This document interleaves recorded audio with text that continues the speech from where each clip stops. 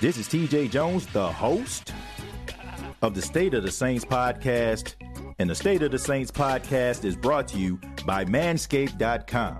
For those that enjoyed the Lawnmower 3.0, well, I got news for you. The Manscaped engineering team has successfully created the Lawnmower 4.0. You heard that right, the Lawnmower 4.0. The leader in male grooming is taking it to the next level. Join the 6 million men worldwide who trust Manscaped for all their below-the-waist needs. Go to manscaped.com.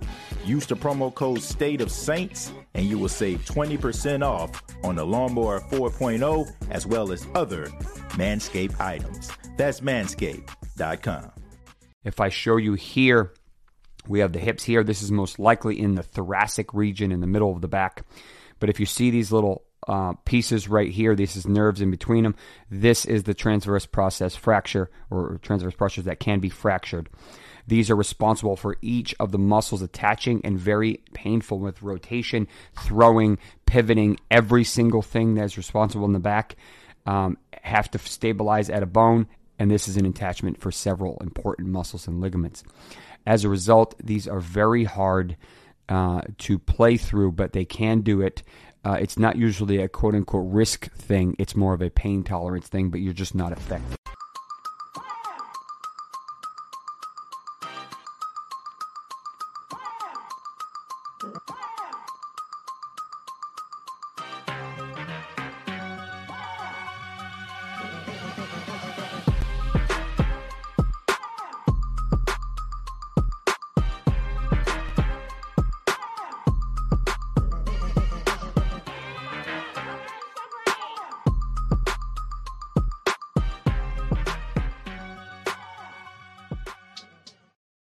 Hey, what's going on, Who Dat Nation? It is yours truly, TJ Jones, the host of the State of the Saints podcast. Thank you so much for checking out the State of the Saints podcast, where we talk New Orleans Saints. Really do appreciate your time. Thank you so much for spending your time with yours truly. On this edition, we're going to be talking about quarterback Jameis Winston and answering a question, should Jameis Winston shut it down for a while?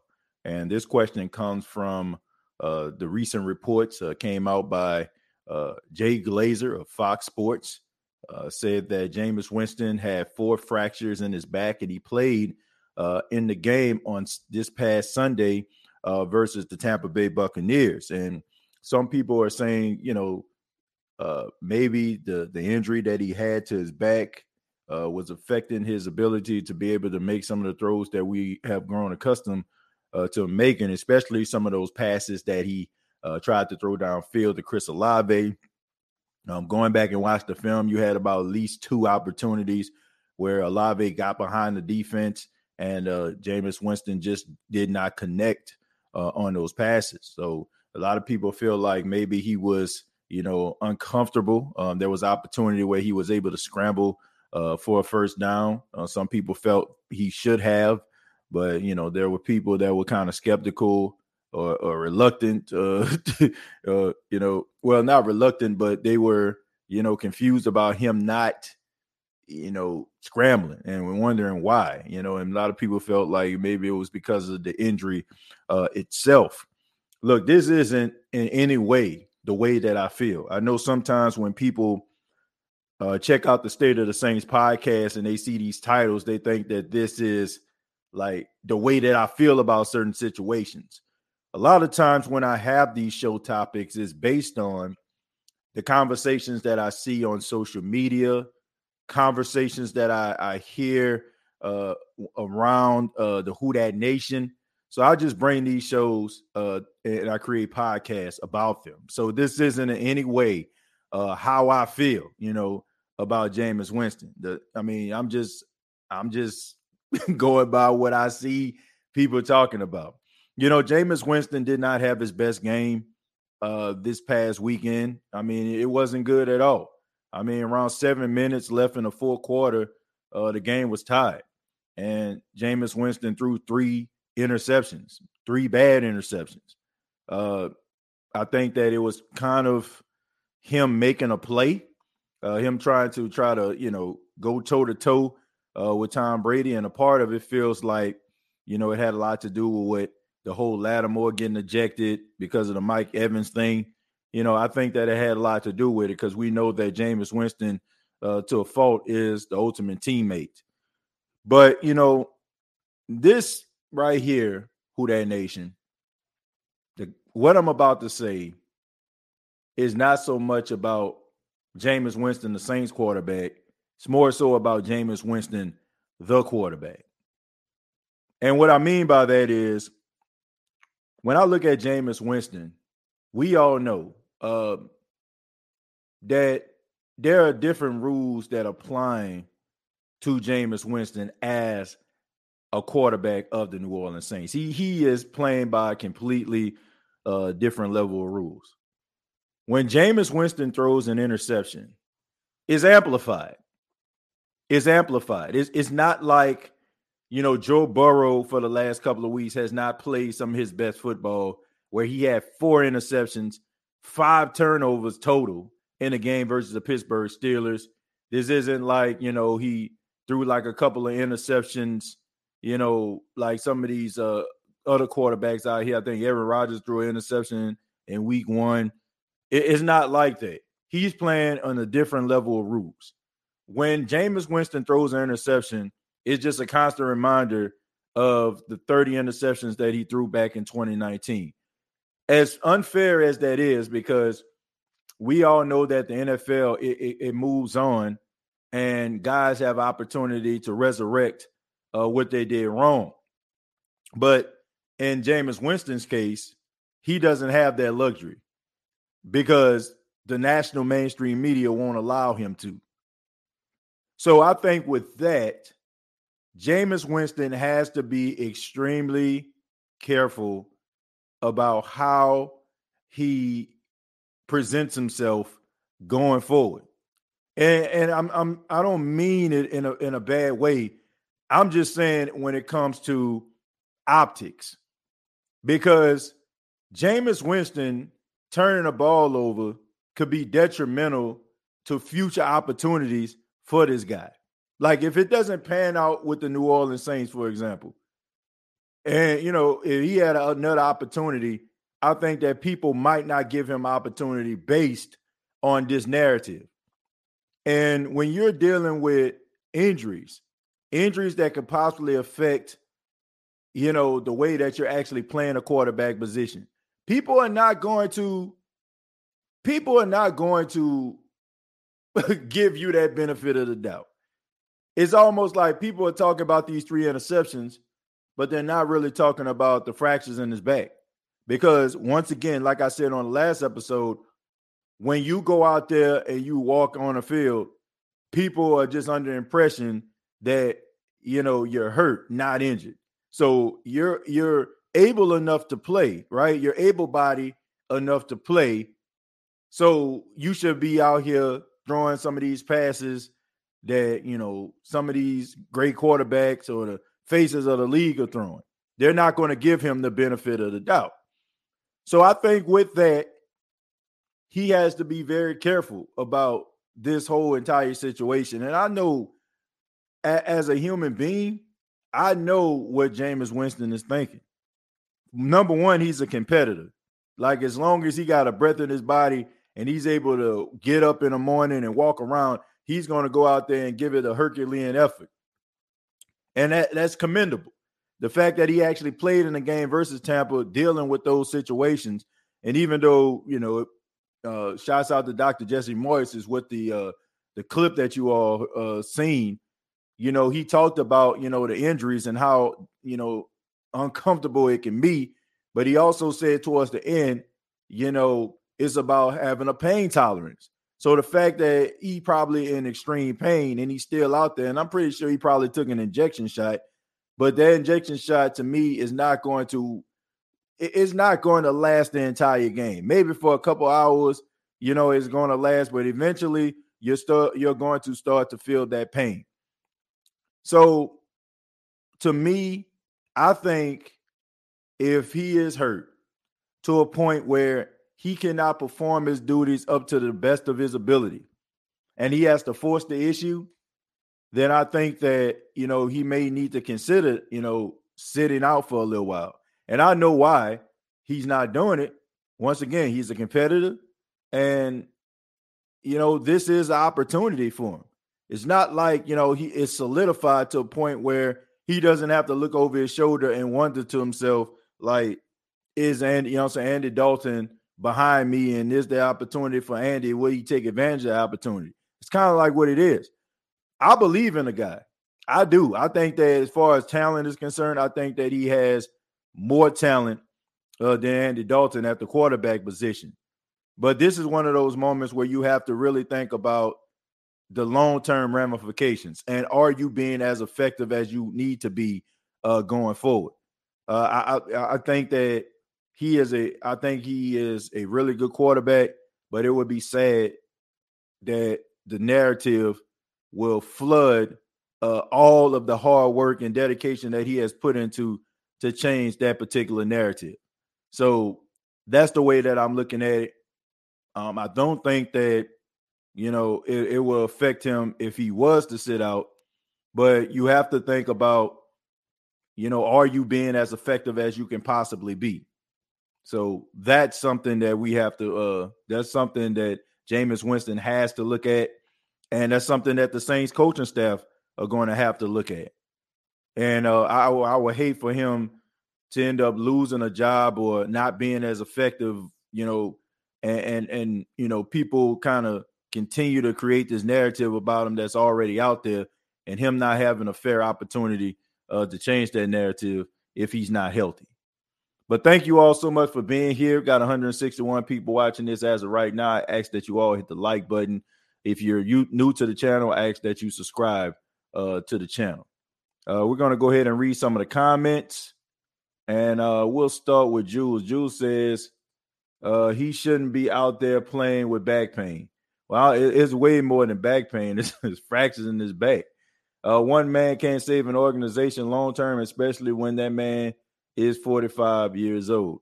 Well, look, I think that the Tampa Bay Buccaneers, if we talking about Tom Brady, look, they're doing a good job as of right now. We can talk about these guys till we blue in the face, but as of right now, they are the class of the NFC South.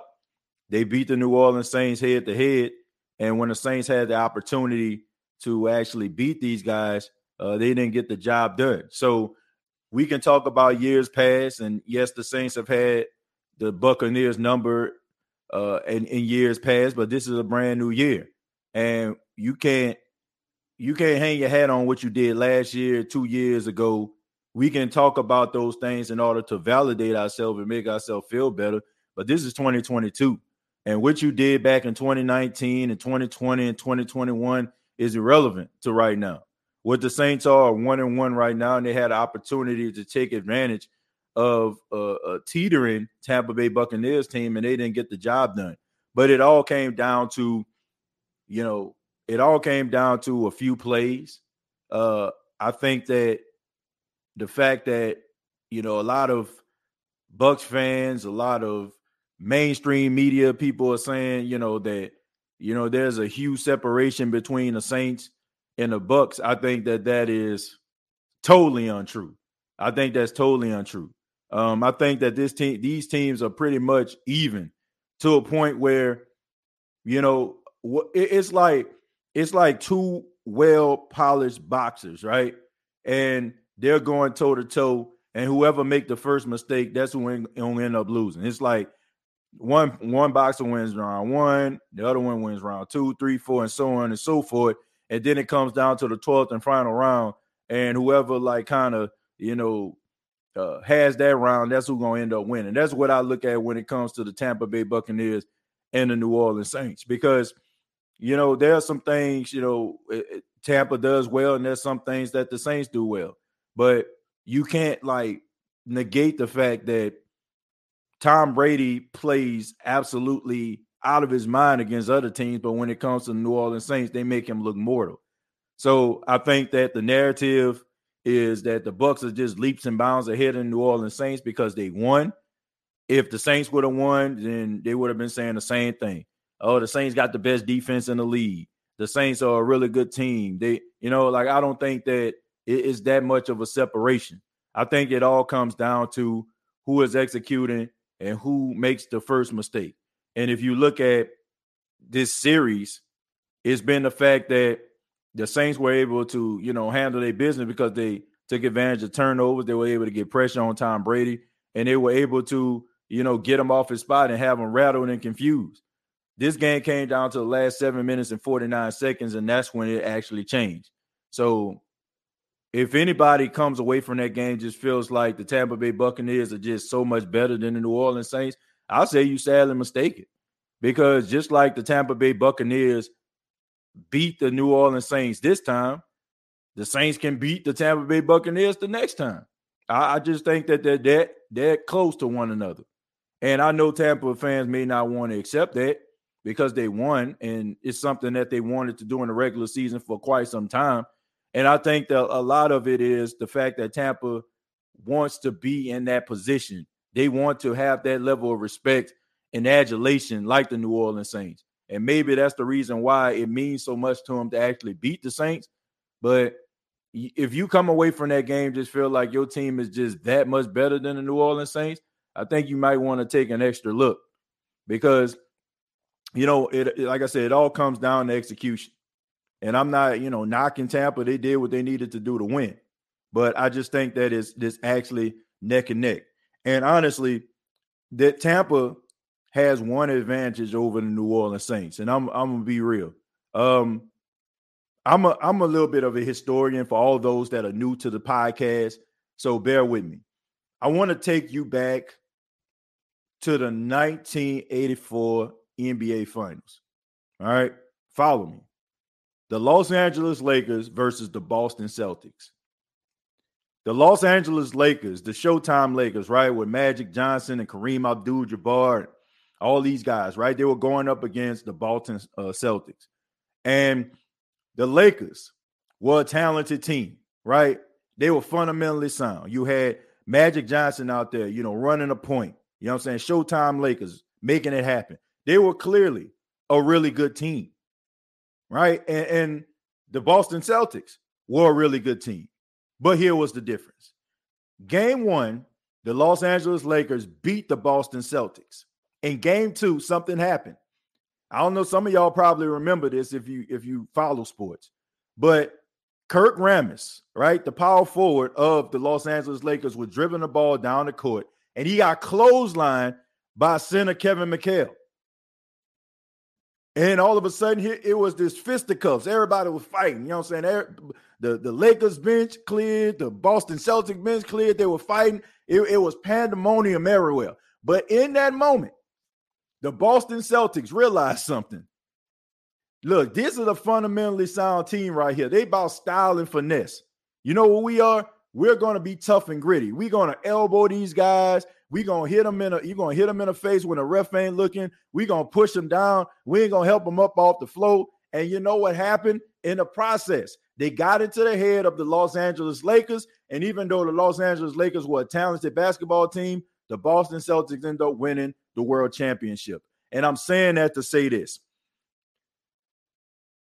The Tampa Bay Buccaneers, one thing that they have as an advantage, and they do this a lot, what they try to do is they try to get the New Orleans Saints out of their position. If the New Orleans Saints are going to beat the Tampa Bay Buccaneers, they cannot subject themselves to the activity. Because we've seen this before. In the two losses that the New Orleans Saints had, it all came down to a fight or something that happened in order to rattle the New Orleans Saints, and they fell for it hook, line, and sinker. To me, if we're talking about X's and O's and execution, And honestly, if we're talking about X's and O's and execution and both teams on the field, I think the Saints can beat them. Where the Bucs found out, what the Bucs found out was if we muddy up this game and we do some things, the Saints at this particular point, you know what I'm saying, they allow their egos to get in the way. And that's what cost the Saints these games. The game in the divisional round and a game against, you know what I'm saying, in week 2. That to me was the turnaround. You got to be able to stay focused and have tunnel vision and not worry about what the other opponent is actually doing, because in reality, they already said, well, you know, we're not executing the way that we are, so we're going to try to do something a little bit different. And that was the deciding factor for the game, in my opinion. You got to be able to stay focused. Now, you can talk about some of those turnovers too, but a lot of those turnovers, I feel like, especially when it came to Jameis Winston, was built off emotion. And you cannot play the game like that. Sometimes you got to take what the defense gives you. Sometimes you got to just stay dialed in. Sometimes you just got to, like, you can't pay attention. The referee's going to throw some flags and all that kind of stuff there. You already know that. If you've been with the Saints long enough and you already see some of these egregious flags, why aren't you understanding that, it's just a matter of time before this actually happens? So you have to stay within yourself. The problem is when you get out of your position, and that's when guys start to, that's when guys start to mess up, because it's no longer about execution. It's about pride. I mean, go and take a look. Go and take a look at the 2 victories that the Tampa Bay Buccaneers had. They basically won those games by muddying up the field, by doing something, you know what I'm saying? They're doing something very unconventional. Because when it all comes down to it, when it comes to execution, the Saints got their number. If you look at Tampa against any other team in the National Football League, they basically go up and down the field offensively, no matter who's out there. But when it comes to the Saints, they're not able to do some of the things that they want to do offensively. Leonard Fournette ran the ball up and down the field against the Dallas Cowboys. He averaged 2 yards a carry against the Saints. Tom Brady can put the ball anywhere it needs to go against any other team. The Saints have them dazed and confused. More touchdowns. More interceptions than touchdowns. So how do you do that? Well, you scout. You look at guys like Marshawn Lattimore, who, if you push him, he going to retaliate. You look at, some of these other guys that are on the field that probably, some hotheads are overly emotional. You go, you look at a guy like, if we put this dude in this position right here, probably 80% of the time he get beat on this play right here. So all those things kind of come into play. You have to stay focused. If you don't stay focused, that what gets you beat. And to me, the Saints fell right into the hands of the Tampa Bay Buccaneers. They fell right into their hands by allowing them to muddy up the field yesterday. But the thing about it is, they had the Saints discombobulated, but that's exactly what they wanted to do. That's exactly what they wanted the Saints to do, to be dazed and confused and frustrated to a point where they make a mistake. And it happened. If the Saints want to beat Tampa going forward, they gotta play within themselves. That is where coaching comes in. That's when you got to call that timeout and you got to get your team together and say, hey, I know this just happened. It was some BS or what have you, but we need to stay focused right now. The game is tied. It's 3-3. We still have it, right? It's 3-3 is equal to 0-0. And we have to stay focused. Even if it was these flags, you got to keep your team focused. You got to focus on the goal. That's just all there is to it. That's how you're going to end up winning. To me, I don't think it's that much of an advantage. I just think that in a way, what Tampa did was pretty smart. If I was Mike Evans, you push Marshawn Lattimore, y'all both get ejected. Well, he wasn't doing much anyway. You know what I'm saying? So, I get ejected, he get ejected. I go back to the locker room, hit the showers a little bit earlier, but hey, I may not, I may be out the game, but they need him way more than Tampa need me in a way, because who scored? Perriman did. Did Mike Evans score? You know what I'm saying? Did he score? No. So, I mean, that's the way I look at it. Don't tell me Tom Brady didn't know. I've heard Tom Brady on several occasions. I remember Tom Brady was talking on Monday Night Football. And he was talking about how he analyzed film. And he said he don't really just look at just the guys, you know what I'm saying, positions and stuff like that. He said he looks at guys' body language and all those things. So you don't think he watched that game last week when the last 10 seconds of the game, when Brandon Edwards pushed Marshawn Lattimore retaliated and got a personal foul penalty for 15 yards? You don't think he saw that? Seriously, this guy is one of the greatest quarterbacks of all time. He's not the greatest quarterback of all time, you know, just for nothing. You know, so you got to be smart. And yesterday, I just feel like the Saints in the last 7 minutes of the game did not play smart. Worst take ever, bro. The Who League knows y'all are a 30 team. Y'all really had a whole bounty gate. Y'all hit dirty. Lattimore and the whole defense does this in every game. This the worst take. If it's the worst take, get the hell off my show. You know, if it's the worst take, get off my show. But keep in mind, you're a Bucs fan on a Saints show. Period. So I must be doing something right. You have no allegiance to a New Orleans Saints show, but you here. So I must be pretty damn good at what I do. So, and as far as this bounty gate thing is concerned, why don't you do your homework?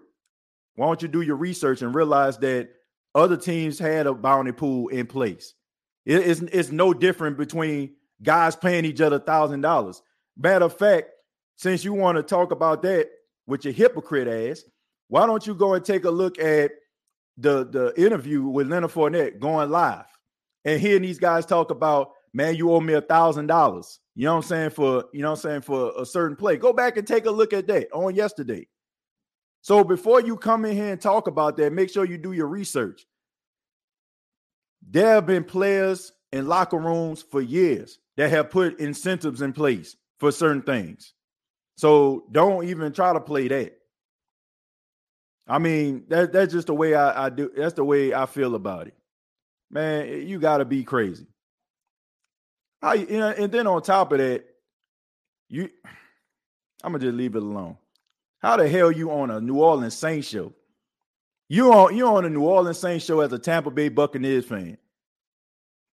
So obviously you wanted to hear something, right? What, you thought I was going to be sitting on here crying? Or you thought we were going to be sitting on here complaining or something like that? Man, seriously. I must be pretty damn good if your team actually won a game and you're watching the New Orleans Saints show. I must be pretty doggone good. Because honestly, if my team would have won, I'm looking at other Saints shows. I'm not even checking for a New Orleans Saints show. But that shows you right there how pathetic of a fan base y'all are. Like, even in a win, y'all trying to look for other validation. Y'all trying to look and trying to see what the New Orleans Saints fans are saying about y'all. That's pathetic. When the Falcons won yesterday, I wasn't checking. I mean, when we beat the Falcons last week, I wasn't checking for no Falcon shows. I played a clip when I was on the Falcon show, but I wasn't checking for a Falcon show. You know why? Because beating the Falcons, to me, is about as regular as, you know what I'm saying, using the toilet or driving a car. But obviously, y'all haven't beaten the Saints in I don't know how long in a regular season, so y'all happy and you feel like you have a seat at the table, but y'all need way more skins on the wall, homie, in order for y'all to can be in this position. Like, and you're loaded with a fake fan base.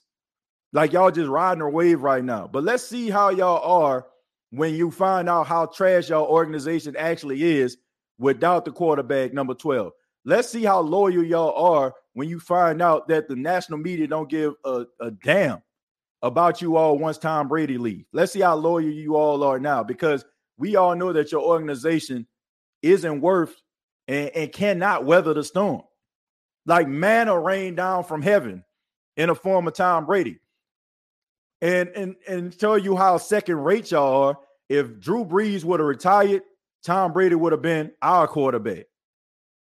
So y'all second rate as a fan base, and y'all second rate as far as a choice. So y'all want, you know what I'm saying? Y'all played the lottery, and luckily, you know what I'm saying, the person said, "Oh, you know, you can jump in front of me." That's what they say. You ever had a quick pick and went to the, you know what I'm saying, you got a quick pick lottery ticket, and you press a button, and the person's like, "Nah, man, you can go in front of me, man. You get that ticket first."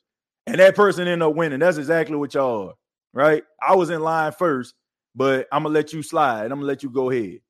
Get out of here, man. Bucks going back to the basement after this season. And they know it. They organization is trash. Whole organization is trash. Like, Tom Brady rained down from man, come on. They got some loyal, I ain't going to say this. They got some loyal Tampa Bay Buccaneer fans out there. I'm going to keep it 100. But some of y'all about as fake as a $3 bill. But yeah, y'all want to come on here and grandstand. If I ain't see your name and I ain't seeing the same type of energy. I ain't seeing y'all. So, but y'all want to show up. Like, don't show up after the win. Show up before the win. Like, we gonna beat y'all this time. Then I'll be like, oh, I seen them last week, man. They sure did, man. Congratulations. But when I'm seeing you after the win, you're a grandstander. And if I didn't see you, guess what you had to do? You had to type in New Orleans Saints. Because if you ain't subscribed to the channel, that means you had to type in New Orleans Saints. So what you looking for me for? What you looking for the Who Dat Nation for? Next question. The whole NFC South knows we have the best fan base. They hate that so much. And that's the point. Because of our loyalty and our love for the team. It's unconditional. It's unwaverable. It's real. It's genuine. It's true. That's why they try ad nauseum to try to discredit Saints fans. That's why they'll bring up Lil Wayne not being a Saints fan. That's why they'll bring up, 306. Who was do you understand how long 2006 was? I say this all the time. If you're in 2006, if you're 10, you're about 26, 27 years old. You know what I'm saying? Like, that's a long time. That's a long time from sitting on your granny living room couch, right? That's a long time from going and sipping the last bit of Gatorade out your mama refrigerator, right? That's a long time ago. I can't remember what I did when I was 10. That's a long time. That's a long time of prosperity. If somebody said, man, you've been a fan since 06. You've been that's a long time. That's a long time, man. That's a long time, man. I'm just keeping it 100. Tom Brady took the game personally, which I understand he is because he's a competitor. But the narrative is, Brady won. You know what I'm saying? Brady beat the Saints. No, man, that defense beat the Saints. If Tom Brady had 190 yards passing, now the label of game manager and Tom Brady shouldn't be hand in hand. But in that game, he was a game manager. Period. We'll see if those Bucs players still acting big and bad once Brady gone. I want to see. Man. That's all I want to know. I'm a Bucs fan. I subscribe to you, bro. I'm a real Bucs fan for 27 years. Look, I said it, Brent. I seen you. All I'm saying is this, man. I can't stand grandstanders. I can't.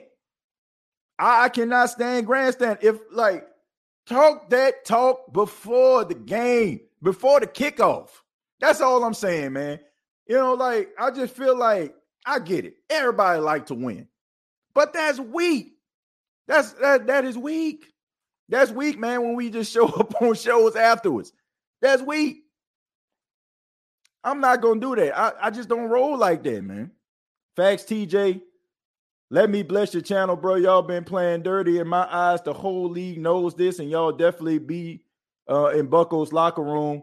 But I can't come here. You ought to be glad you popped up on my algorithm. I ain't searched. Y'all relax. You way too emotional. I'm not way too emotional about nothing. And I should be lucky, man, bro. I tell you what, you can take the $49.99 that you give and give it right back to you. I don't need it, dog. Period. You talking about I'm lucky, you, man. Bruh, I've been doing this show since 2018. Seriously. I've been doing this show since 2018. Who That Nation been by my side. We almost got 10,000 subscribers here on the State of the Saints podcast, and we've been viewed over 2 million times. So do you honestly think that I really just need you up in here? I would rather have loyal, diehard fans that are passionate, but not people that, seriously. I appreciate the $49.99, but you can keep it, Doug. You can keep it. We don't need it over here. Next question. She won't do that. Also, a lot of that Bounty Gate BS was overturned when Goodell was pushing this as a witch hunt against the Saints. They want us to cry, want us to bash our team. Yeah, because that's what they do when they lose. Tampa want to be our rival so bad, but we thinking about winning Carolina. That's what I'm saying, man. Like, people talking about the Carolina Panthers. I wasn't even gonna mention like Tampa Bay like that. And it's, I'm talking about Jameis Winston back injury. New Orleans and Atlanta, the only real fan base in the division. Exactly. If I was Evans, I'd get tired of being locked up by Laddie. And that's probably the reason why he came off that sideline. We not like every fan base. We different. There's some diehard fan bases out here, and the New Orleans Saints are one of them. Tampa, not so much. Not so much. Should I be like, I don't know. Man, this is a diehard fan base up in here. Keep your Suggs donation. Exactly, man. I don't need that. I don't need your donation, bro. Because here's the thing. We don't do shows for donations. I appreciate the donation. We do this show out of passion. We do this show out of love, period. Something that y'all probably don't know that much about. Well, some of y'all don't. Boss move, TJ, I love it. Like, I'm like, what you gonna flex? Gonna flex on me or something? You think that's a flex? Who cares? TJ, tell homeboys to go dispute that charge. For real. We don't need it over here. Are you serious? You serious right now, man? Let's talk about something else. Man, y'all, I was in that dome. Them fans was ready to go jump in that fight. I swear it was crazy. I believe it. They fake. Bucks got a struggle dynasty. Look, man, I ain't trying to knock nobody for winning no Super Bowl. I'm not. Okay, they did what they needed to do to win a Super Bowl. But let's not act like this like, just because you win a Super Bowl does not mean that, that just absolves like ineptitude or whatever. You know what I'm saying? Like, I don't know. It's like having one good year. You know what I'm saying? A prosperity when you open up a business. Like, you have a one good year, everybody kind of coming to it because, it's a new business. And then all of a sudden around year 2, it kind of fought. Like, come on, man. Like, yeah, they won a Super Bowl, and that's the ultimate goal. But let's not act like they just superior or something like that. I guess, that's what mainstream will tell you. But I don't know. At the end of the day, what happens when your team is not winning? What happens when your team is not doing everything right? Like, are you still a fan at the end of the day? Well, I still see you up in here.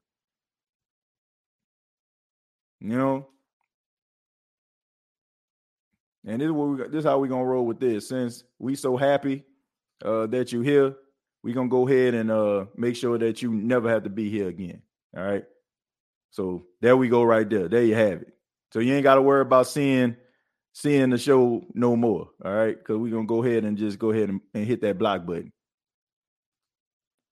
$50 a flex. Y'all emotional, bro. I swear.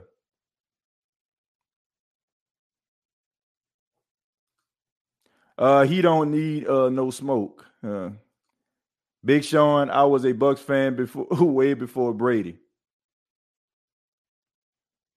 Homeboy must don't know. Man, next question. Jameis always struggled against Todd Bowles' defense, even dating back to Arizona days. Jameis was off for sure. Yeah, he was kind of off. But imagine a person coming on another person's podcast, from another team. And the thing about it is, and kind of hit the nail on the head when it came to, you said, you lucky I was in your algorithm. You know why I'm in your algorithm? Because that's how successful this show has become. That you can be a Bucs fan and still the State of the Saints podcast going to pop up on that. And you know why? Because all these people, the 218 people that watch this show, that share this show, that like this show, created this show, and made this show what it was. That's the reason why we pop up on your algorithm. And that's why this show is more popular than most of your Bucs shows that you watch. Throwing block boys. Don't block no Tampa Bay fan, please. Man, please. I don't normally block people, but I don't. Now, y'all know I don't really do that. I don't block people, but in that case, I'm making an exception. Y'all act like Jameis can't have a bad game like any other quarterback. Everything he does gets magnified because it keeps the media's narrative going, but they won't talk about Joe Burrow play, though. That's because of Jameis Winston's narrative. Jameis Winston, I keep saying, he is the poster boy for mediocre quarterback play or bad quarterback play. So any way they can inflame that narrative, they're going to try to do so. That's the reason why they quiet and crickets on in week 1 when he facilitates a comeback, and they're yelling from the rooftops in week 2. So it is what it is. But what they don't tell you is, Jameis Winston, he had that 30 interception season, but before that, he normally averaged around the league average, which is 17 to 18 interceptions. That's what they don't tell you. And I also don't want to tell you is that Matthew Stafford had 17 interceptions last season. Josh Allen had 15 interceptions last season. Patrick Mahomes had 14 interceptions last season. That's what they don't want to tell you. They make it seem like these guys have to throw single-digit interceptions because everybody falls in love with the quarterback player, Aaron Rodgers, who don't really throw double-digit interceptions, and it's kind of hard to try to find a guy like that, so they make that the standard. So they want you to believe that in order for you to really be playing quarterback at the elite level, you have to throw single interceptions. But the guys that they're telling us to big up, the Joe Burrows with 14, the Matthew Staffords with 17, you know what I'm saying? Like all these guys are throwing double-digit interceptions, close to 20, but Jameis Winston, had one season that was an outlier, right? 30 interceptions, but he averaged, if you put all of those years together, outside of the 30 interceptions, he averaged about 14 interceptions per season, the average of even some of the most elite quarterbacks in the league. But that's not a sexy enough story. But you got to be able to weather that storm. Jameis Winston can't. He can't have an off day. He can't have an off day.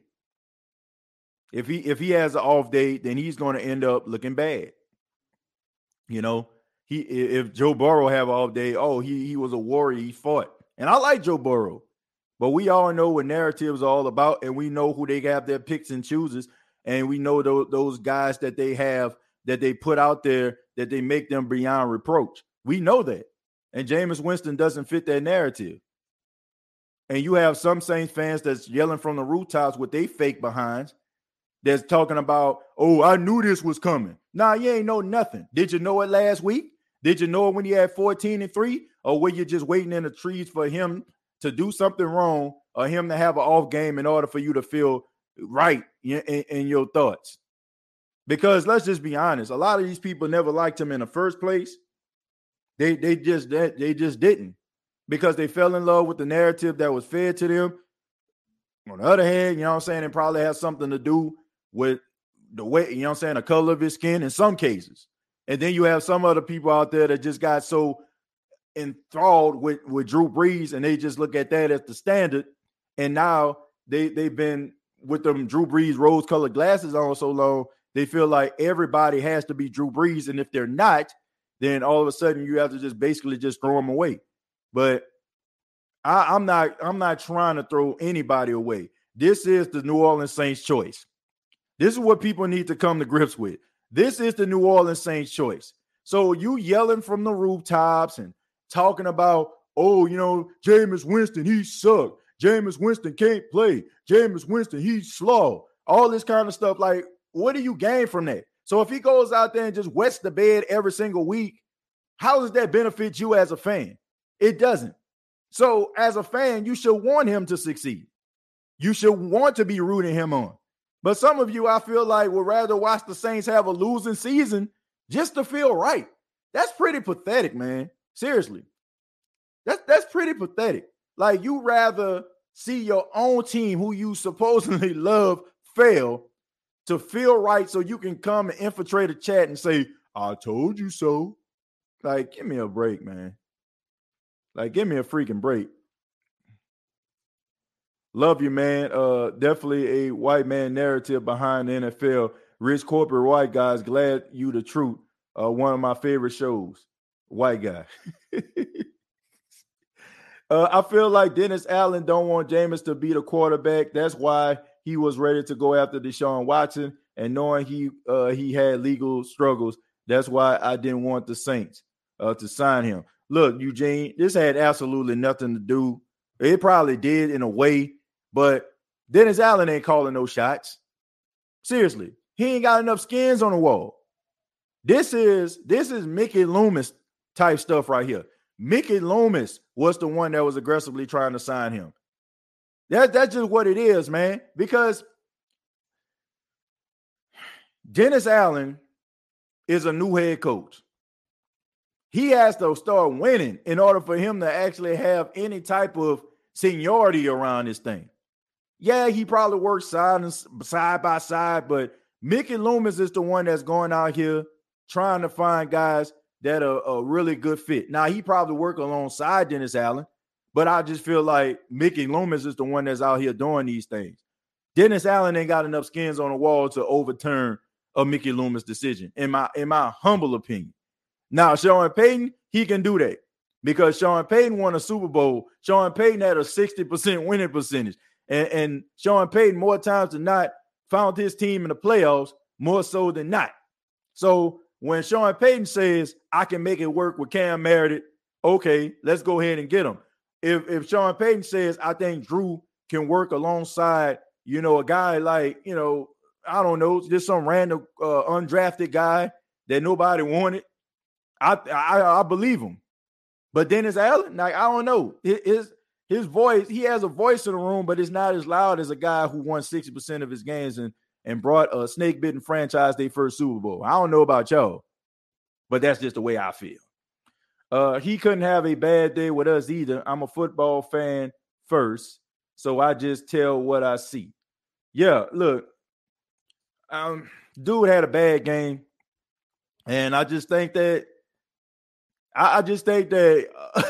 because he had those 3 turnovers, and you look at the narrative that's put out about him, it makes people nervous. Me personally, I'm not nervous because I want the dude to succeed. I want him to succeed. And I already know off the rip that if anybody believes, I'm serious, if anybody believes that Jameis Winston is going to throw 30 interceptions in a Saints uniform, then I have to tell you, I got some oceanfront property out there in Martha's Vineyard that I want to sell you. There's no way that's going to happen. There is no way the New Orleans Saints are going to allow him to throw 30 interceptions. They ain't going to allow him to throw 20 interceptions.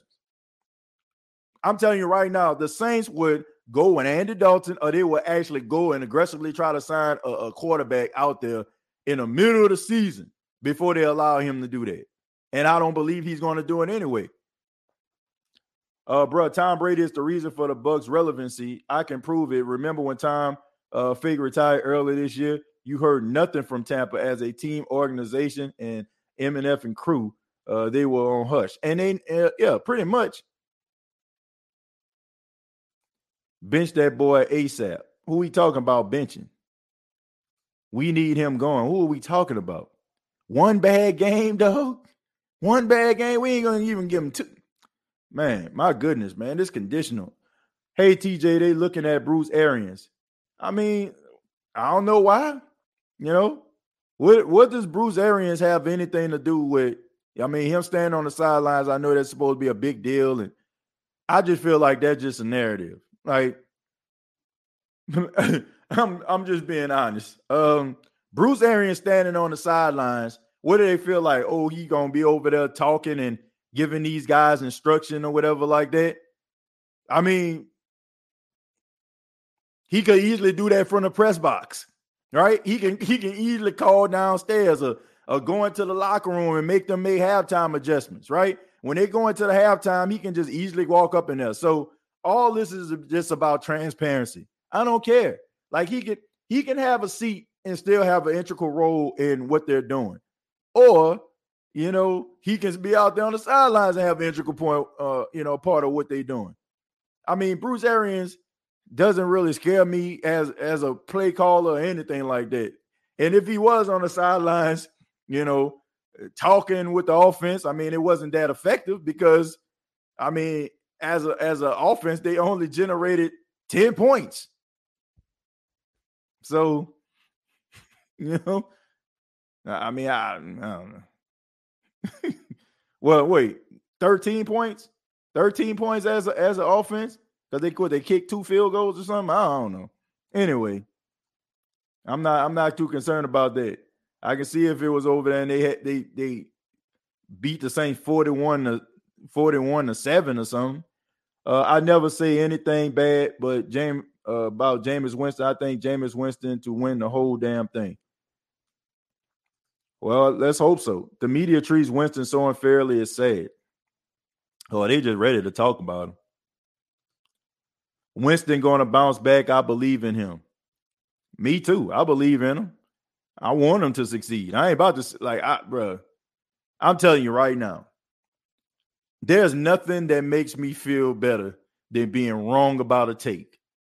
I'm going to say that again. There's nothing that makes me feel better to be wrong about a take about a player that I said, wasn't going to do nothing. Like, for example, Jalen Hurts. I said, and I think I said this on Hoodie Jew show. I said, I don't think that Jalen Hurts is going to last the entire season by the time they play the Saints. And Jalen Hurts then lit it up here tonight, if you're watching this on a Monday night. And I could never be more happier to be wrong about a guy. If I'm going to say it loud and proud to a point where, I said it with so much emphasis, then I can say it with the same emphasis that I was wrong. I don't get it.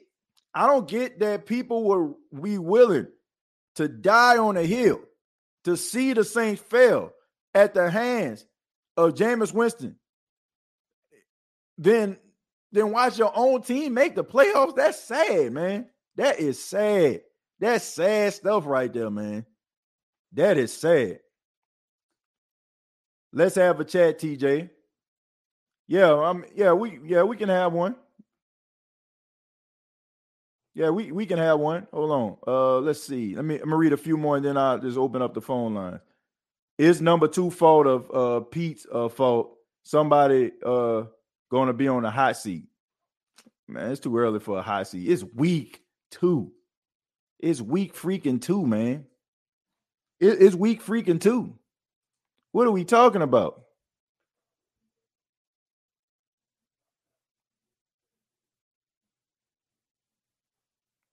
Let's see. Yeah, I was watching some of that Eagles and Vikings game. The Eagles whooping them. I mean, look, Kirk Cousins and prime time just don't go hand in hand. They just don't. They don't go hand in hand. All right, Buckles, how you doing, man? What's up, buddy? All right, how you doing, man? Yeah, thank you for being here. Appreciate it. I'm good, man. Yeah, what you got for us, man?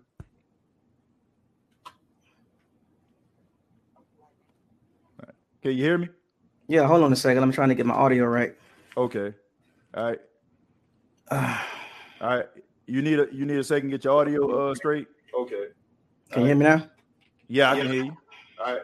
You need a second to get your audio straight. I can hear myself in the background. Yeah, I can hear you. Hold on a second. Let me see if I can get this. You need a second to get your audio straight. Yeah. I got it. Yeah. Just let me know. Just put your hand up in. Just put your hand up when you're ready. All right, and I'll just come back to you. All right, I'm gonna go to Keen Arthur. Keen Arthur, how you doing? What's that, moment? I'm doing. What you got for me? Your boy had the McDonald's Wi-Fi, didn't he? Yeah. I don't think it was the Wi-Fi. It was just his audio. I mean, but he I'm probably was just trying to change the setting. But what you got for us, man? Say, bro, I told you the other day, TJ, I might as well be an accountant, dog, because I keep receipts, bro. I keep receipts. It'll be one thing if we was at week 8 and Jameis was playing up and down, 3 interceptions here, 2 touchdowns there. If that was what was going on, then a lot of y'all would have a case. But you don't have a case after week 2, bro. There's so many things that have to happen for offense to get really going and really get the gelling. Them boys missed some time in training camp, and you got to find out what works. You use the first few weeks of the season to figure out your identity as an offense and as a team. We know what we got defensively. You hear me? All right. But offensively, we know we got the talent, but now we just got to make the puzzle pieces fit. Right. And once that happened and Jameis started throwing these bombs, because me and Chosen was talking earlier today, TJ, earlier tonight. We got the weapons, but we think that Jameis was forcing that ball, though we don't believe that he should have been. Though he was forcing the ball to Olave, that's going to build that kid's confidence. Yeah. And them things going to start turning into touchdowns. We know what Mike could do. We know what Jarvis can do because he lit it up for 114. Jameis know what he got in them too. Again, I don't think he should have just forced it to him, but him giving Chris Olave that many looks is gonna help that kid's confidence, bro. And it's gonna pan off for us later in the year when he start throwing a lot of touchdowns. And then all you people who up in this chat acting a fool is gonna be backtracking and moonwalking like the great Michael Jackson. You hear me? And I'm gonna be ready, baby. I'm gonna have a whole receipt with all the stuff that y'all owe. Man, I'm gonna just be real with you, King Arthur. The people that's in the chat that's talking about Jameis Winston and saying all these things now that it seems like morale at its lowest, and I didn't see that same type of energy when it was up. I ain't got no respect for that. Like, and to be honest with you, you're wasting your time because I'm not even gonna highlight you. And I'm not just saying that because I'm trying to be a Jameis Winston defender. I'm just saying it because that looked fake as hell. I mean, it does. Like, my thing about it is, if you have an opinion about somebody, keep the same energy. Like, constantly say it should be to a point where I know he threw for 212 in the fourth quarter, but I still don't believe in him. I need to see that type of stuff. Not like when a guy is at his lowest, then all of a sudden, man, that's what I've been saying the whole time. No, you ain't been saying the whole time. Who you been talking to? The mirror? You know what I'm saying? Who you been talking to? Your dog? Who you been talking to? The TV? You know, like you ain't been saying it to us because I ain't seen you. A lot of unfamiliar people up in here, man. So for that, I can't give you your moment. You know what I'm saying? I can't put the spotlight on you because that looked fake. And that's what I'm saying, bro. Like when you don't beat your chest, bro, when you front running. You hear me? Like if you really was about that, if you really feel like you feel, you're gonna be consistent in your arguments. That's the thing about the truth. No matter how you feel about it, it's always gonna sound the same, no matter how you paraphrase it. Right. You know what I'm saying? No matter what's going on, it's gonna sound similar to what you said initially. So if you had an issue with Jameis Winston being the starting quarterback of the New Orleans Saints, no matter what happened when we win, and when he did what he did with the 16-19 with 222 and 2 touchdowns against Atlanta, you would have had the same energy that you had while giving him his props. Yeah, he did good, but I still don't think he'll fit for the Saints. That's the same type of energy you would have had. But you not doing that. Y'all Bucs fans, y'all get on my nerves because y'all not real. I don't like stuff that ain't real, TJ. I ain't gonna say something like I ain't gonna say all of them not, Not but all of them. They got a nice little size that's grandstanding, and you know what I'm saying, and that part right there, yeah, I can't get down with. Just like I can't get down with the Jameis bashing on, you know what I'm saying, or the Monday loss. You know what I'm saying? Like I can't do that. And, man, I can't do it, man. Like if somebody was saying this, I will give them the freaking flow. Like if I was opening up phone lines, or I was seeing in chats that people were actually saying these things about this dude in wins and success, and they were saying, man, it's just a matter of time. It's just a matter of time. I know he did, but it's just, if they were saying that, then I would give them a moment. But when I'm seeing you coming up out the trees, you know what I'm saying? You know what I'm saying? Looking like SEAL Team 6, you know what I'm saying? You know what I'm saying? Navy SEALs. Like, I can't roll with that, man. That's fake. That's fake right there, man. You ain't get no props for that.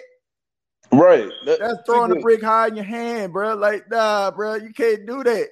Say, bro, you ever heard the metaphor, TJ, where they say, bro, you don't get props for setting the house on fire and then putting the fire out. You don't get props for that.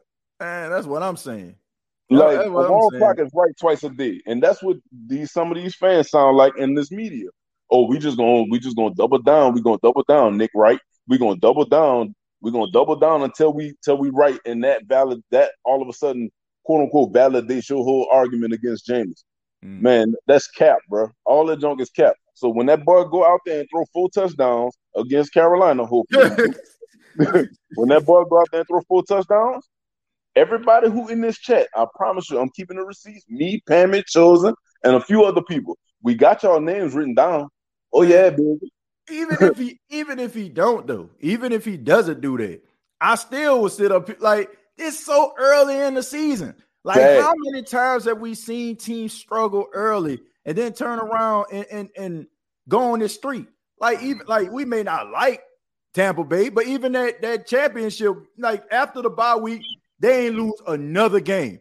They was winning one, losing one, and they even lost to the Bears. You know what I'm saying? The tragic they was with Mitchell Trubisky, he was out there wheeling and dealing. But these like after the bout, it took some time in order for them to gel and develop chemistry. And then all of a sudden, they went on this winning streak. People just want instant gratification. And I blame things like social media, all this quick reaction stuff, all these things. If it ain't at our fingertips right then and now, we just feel like, oh, it ain't going to happen. Man, we got to trust the process, man.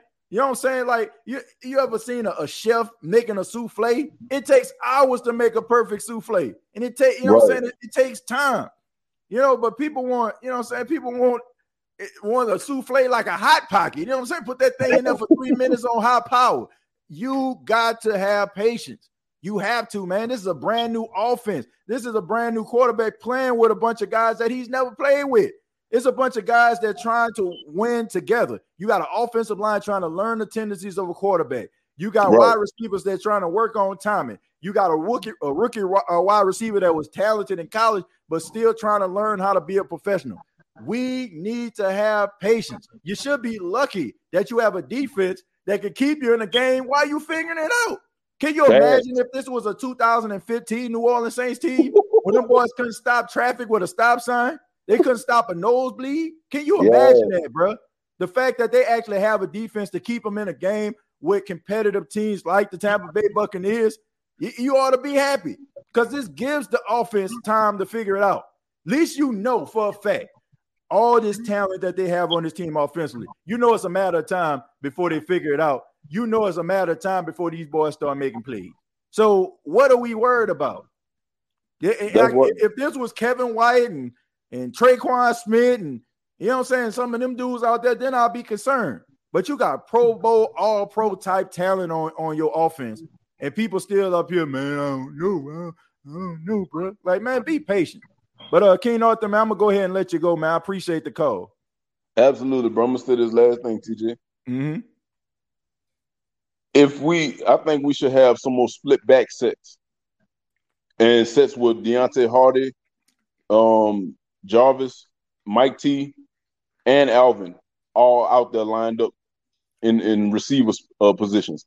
Let them split backs do what they need to do in pass protection if they decide to blitz. And now Jameis got time to cook. Mm-hmm. But I'm gonna let you go, bro. I'm just letting them people know. I keep them receipts, baby. Just like the gumbo. I got all y'all. I got everything in there. Yeah. Man, I appreciate the call, man. Thank you. All right, homie. All right, man. We're gonna go to a few chats, people in the chat, and then we'll get back to the calls. Let Andy Dalton start.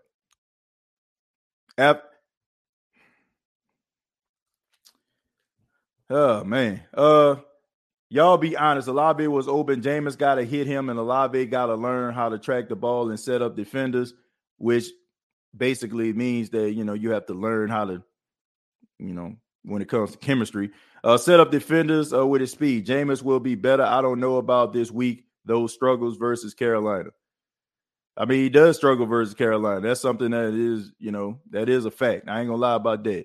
Let's not let Andy Dalton start. Let's keep it.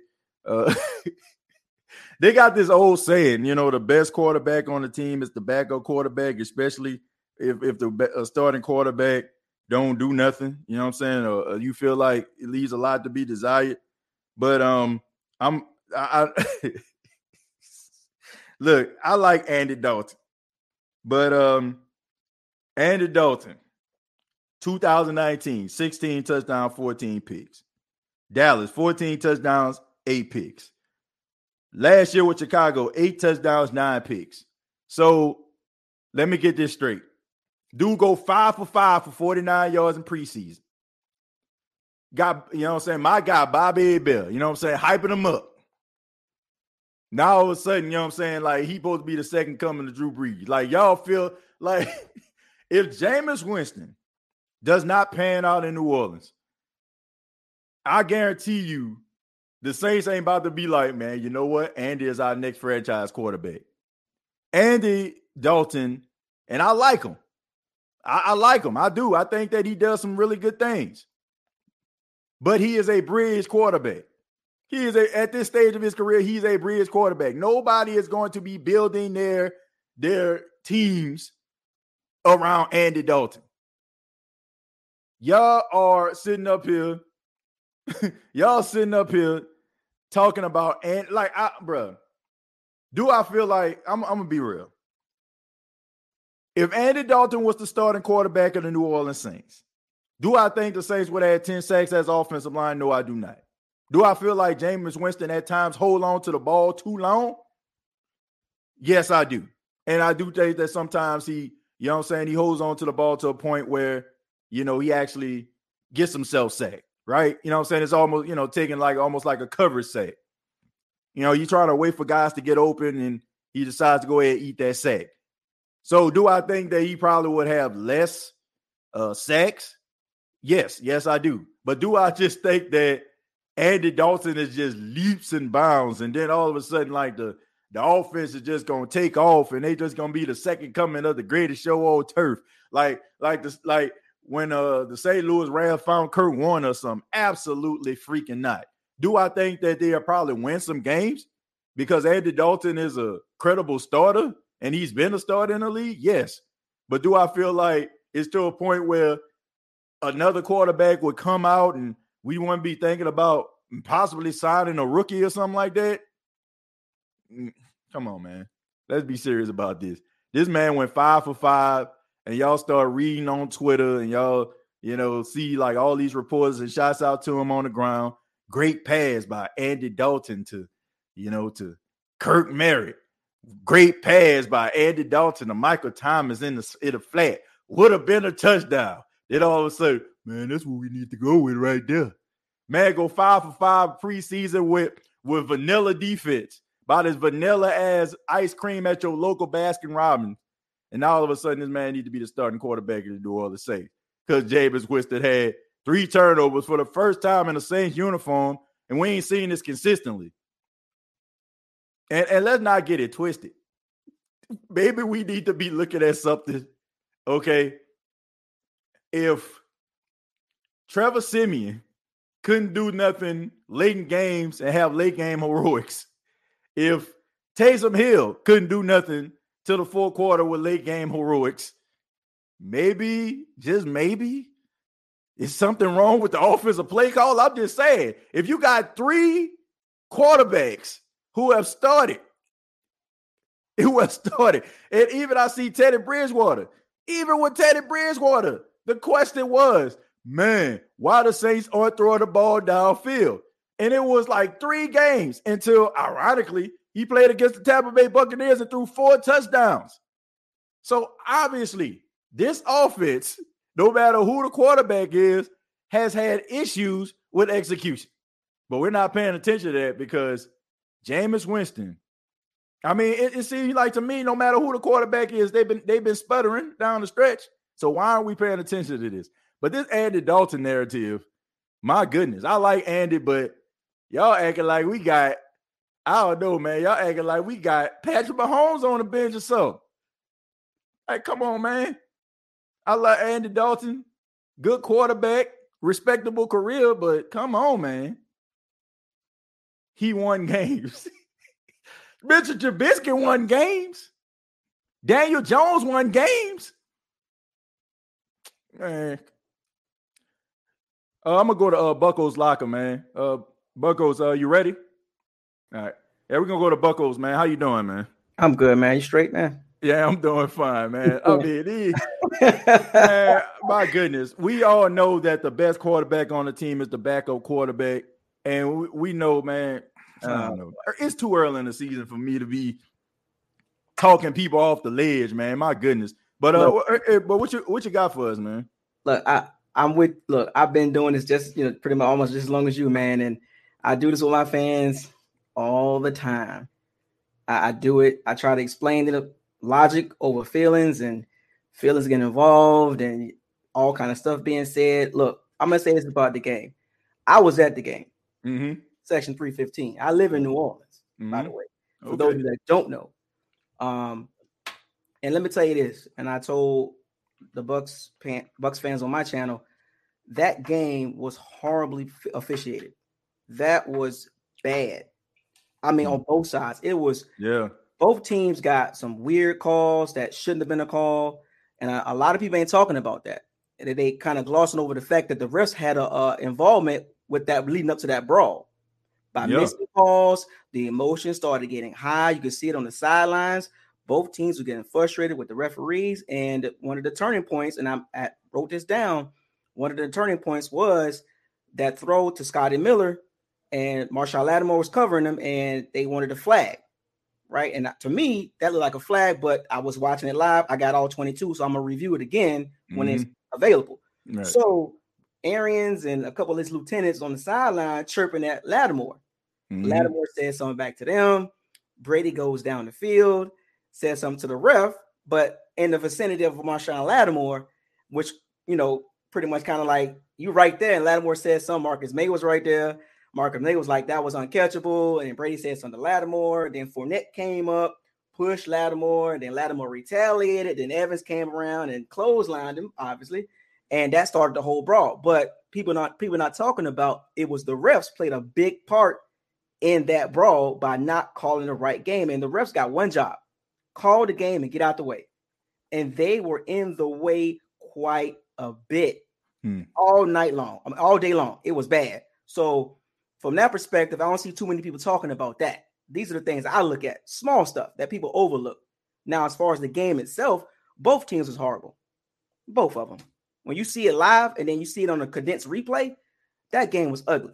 Even in the fourth quarter, when things got hectic, things got tight, and the Bucks banked on that because they've had Winston for 5 years. So they know his tendencies. They know when things get tight, he gonna get a little. I'm gonna try to win the game with my arm because Olave had 13 targets. Think about this: a rookie, 13 targets. That is way too many targets, and he was forcing the ball to Olave down the field, trying to get that deep shot, and it wasn't there. On that pick, on the deep shot with Jamel Dean, that play, it was so obvious it was designed to check that ball down. But the game got so tight, the Bucks had scored, so Winston wanted to return the favor. I want to one-up Brady. I want to bring my team back on my arm. And the play was designed to check the ball down. I think it was what's the 34? Tony Jones? Tony Jones Jr. Yeah, Tony Jones Jr. and Michael Thomas was open right there in front of him. He skipped that and threw the ball down the field. Interception. Now, the Saints defense held. The Saints defense was elite. So if people want to get mad at the defense for some points, or P.J. Williams giving that touchdown to Rashad Perriman, look, they were still in the game. It was only 10-3. Winston took it upon himself, tried to play the hero ball. He reverted back to what the Saints don't want to see. Now, before that interception, even the one that he threw with Jamel Dean, the first one, he was playing okay. He was checking the ball down. He was taking the right reads, but things got tight and the Bucs banked on it. It took 4 quarters for that to happen. The Bucs waited patiently, keep the game close, run the ball, keep the game close. Brady don't make no mistakes because we banking on Winston to make a mistake. And that's exactly what happened. Things went downhill. Now, that's not the only reason why the game went that way. Now, leading up to that in the third, or when y'all was driving in the fourth quarter, y'all was running the ball down the field consistently. Winston had his little checkdowns and completions. The first turning point was the Mark Ingram fumble. Same concept with the Jared Cook. Y'all was driving the ball down, and I think it was the third quarter. Jared Cook fumble changed the game. Mark Ingram, for whatever reason, for the second straight week in a row, and this is all football talk. This ain't no bias talk or none of that. Going down the field, y'all pretty much about to score. I'm sitting there like, if the Saints score this touchdown, it's going to be 10-3 up. They're going to be up 10-3, and that feel like 15 or 17-3. You know what I'm saying? Because that's how tight the game was. There was no room for mistakes. Ingram fumbled the ball. That started the change. The energy got different because you could see the Bucs were starting to get mollywopped on the run game. And actually, the Saints ran the ball very well, which is surprisingly, Pete Carmichael didn't keep running the ball. I'm sitting there watching the game like the Bucs run defense ain't doing their job. Ingram had 10 carries for 60 yards. 10. Yep. No 10 carries, and Winston threw the ball 40 times. That's a recipe for disaster.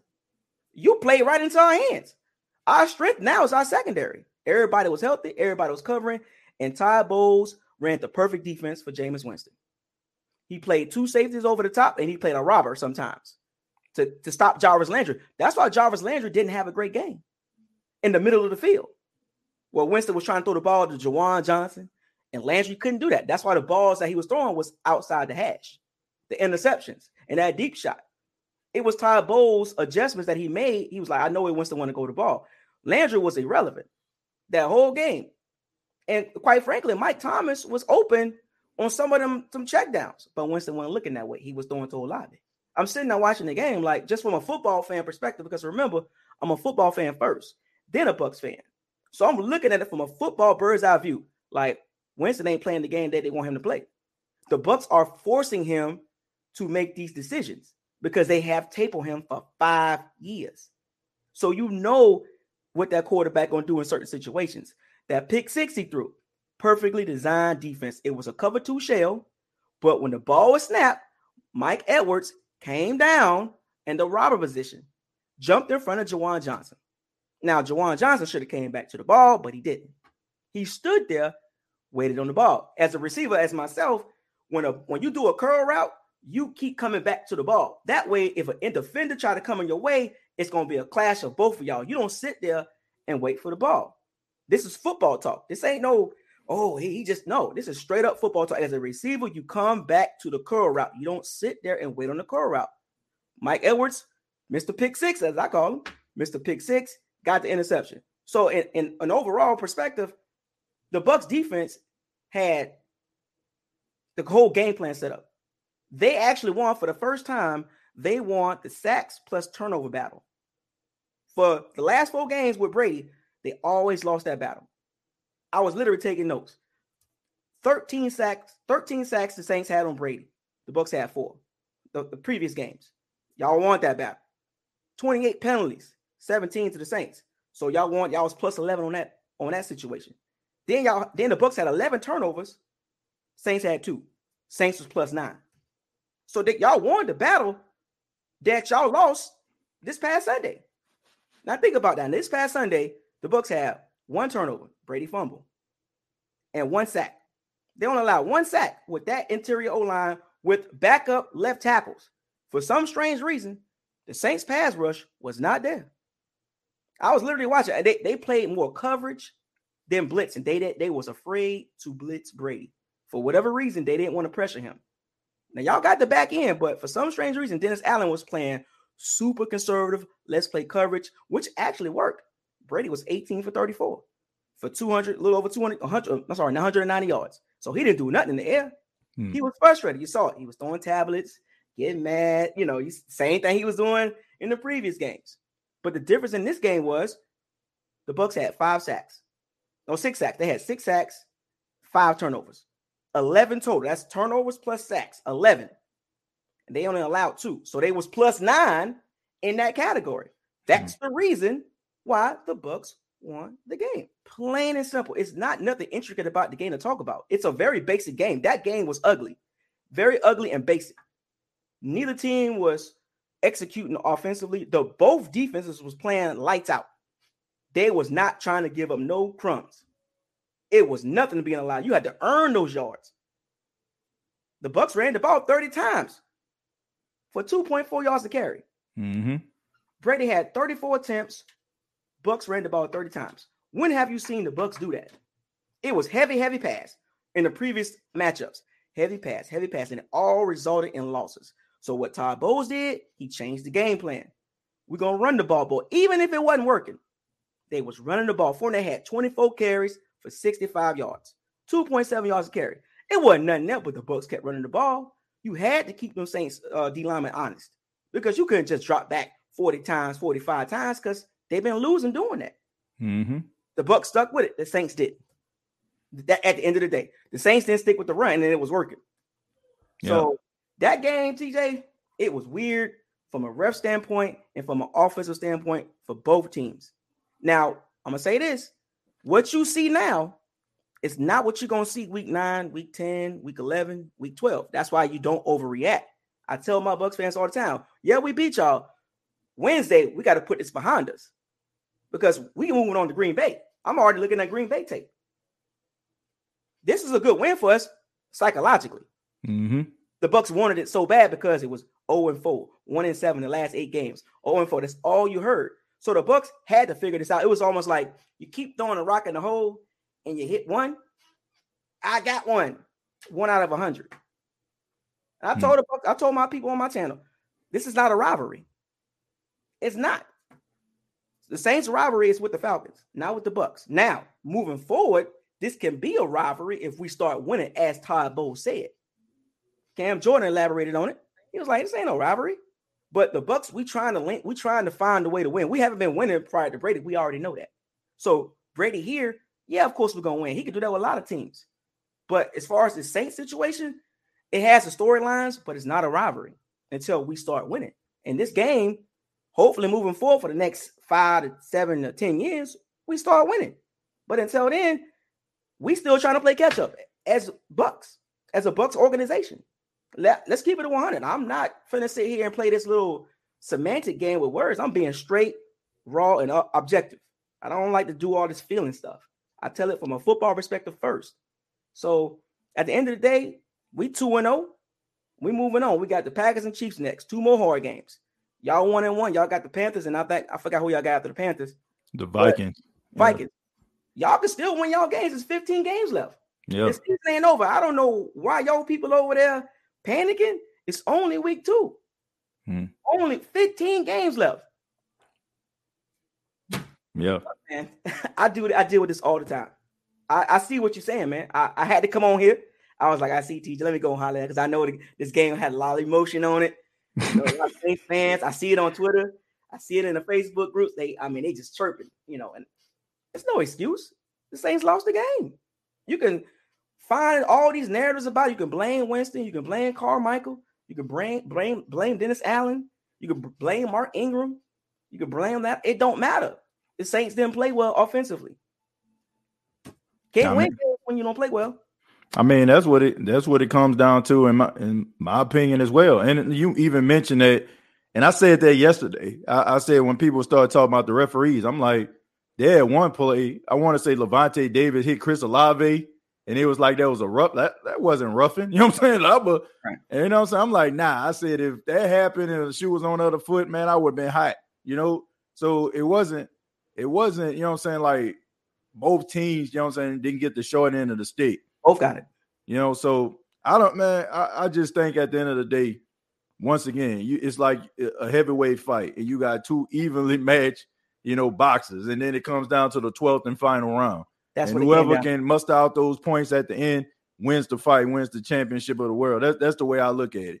So you know what I'm saying, I come away from that game. It's not like I just feel like, the Saints just can't beat the Bucks, you know what I'm saying, next time around. I just think that you got to, you got to re-strategize. And also, Jameis has to play within himself. You know what I'm saying? You got to be able to take what the defense gives you. Like you talk about that pick six to Mike Edwards. Like you had Michael Thomas, like on the shallow cross. Like you had about 5 to 7 yards right there. You know what I'm saying? Like sometimes you just got to take what the defense gives you, man, and just be able to, just nickel and dime it down the field. And that's one thing, that I think a lot of Saints fans miss about Drew.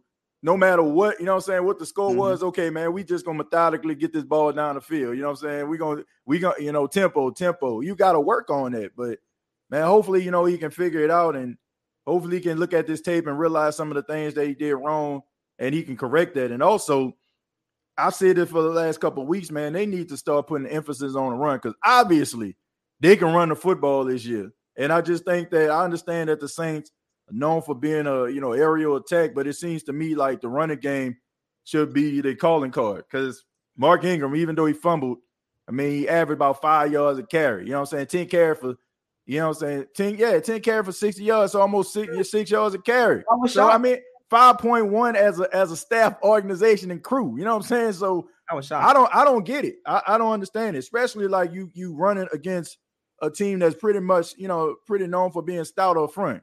So you got to be able to run the football. And ain't nothing wrong with that. I know it's not the sexiest thing in the world. And I know, people like to see bombs over Baghdad and big plays, but I'm like, I don't care how you win. You know what I'm saying? You can go out there and kick some field goals or something. You know what I'm saying? A win is a win. Nobody remembers how you win. I say this all the time, Buckos. We talk about, the comeback, you know what I'm saying, about the Patriots against the Falcons, but nobody remember the final score of that Super Bowl. Nobody remembers those epic moments in sports. Nobody remembers the score. Like I tell you, like what was the score? I don't know, but they facilitated a 25-point comeback. Right. Nobody remembers that. I remember 28-3. Yeah, that's what you remember. That's what you remember, but you don't remember the final score. Like that's just the way that it goes. Like you don't. This is not the BCS system. When you used to get like style points, like I need to beat this team by 50 so the BCS system can add up these points. It's not like that, man. It's about winning the game. Whoever have the most points at the end of the game, that's what matters. And you got to do what's best. So if your calling card is running a football, you got to be able to run the football. And you should be, right, and to set up, some of those play action passes where Jameis does best. But throwing the ball 40 times, nah, that ain't gonna cut it, bro. That ain't cutting it. The Bucks changed that. The Bucks it's similar how it's so interesting how both teams kind of like look at each other, right? In preseason, right, and training camp, the continuity between Brady and his receivers wasn't there. Remember, he took off 11 days, for his hiatus, with family, whatever that is, right, and Julio was kind of banged up, and the hamstring injuries with Evans and Gage, so they didn't have a lot of practice time in training camp as a unit. Right. And you can see that the first two games, the game against the Cowboys, I was at the Cowboys game. I was in Dallas. They looked like they were still in preseason mode, training camp mode. And then against y'all, and then we had some injuries. Julio didn't play, not surprised. Evans got kicked that game, but he was dealing with a hamstring injury. Russell Gage was dealing with a hamstring injury. So we was down to Perriman, Scotty Miller, Jalen Darden. We got to figure it out. But he's been practicing with those guys. You know what I'm saying? But as far as a unit, Brady don't have no continuity at this moment. That's why I tell my Bucks fans over my channel, what we look like now passing wise is not how we're going to look when everybody's healthy and everybody get in sync. And that's going to take about 7-8 weeks to get finally in sync. Because remember, you got 4 quarters in the season. You got the first quarter, you got the second quarter, and then that third quarter of the season, that's when you need to be at your peak. Right. That's when your offense needs to be clicking, because the back end of the season, especially with our schedule, got a little rough. We got y'all. We got the Cardinals. You know what I'm saying? We got the Browns. You know, we got the Bengals. So we got to be ready in that third quarter of the season. Right. So looking at the first quarter, you got to work out your kinks. So when you look at the Saints from a Saints perspective, and you look at Pete Carmichael, he don't have the chess pieces. Like he don't have the mindset right now to figure out what works and what don't work. What's working for y'all right now is a run game. Right. Keep using that until it works. Until your offense or your passing game catch up. Because remember, same thing with y'all.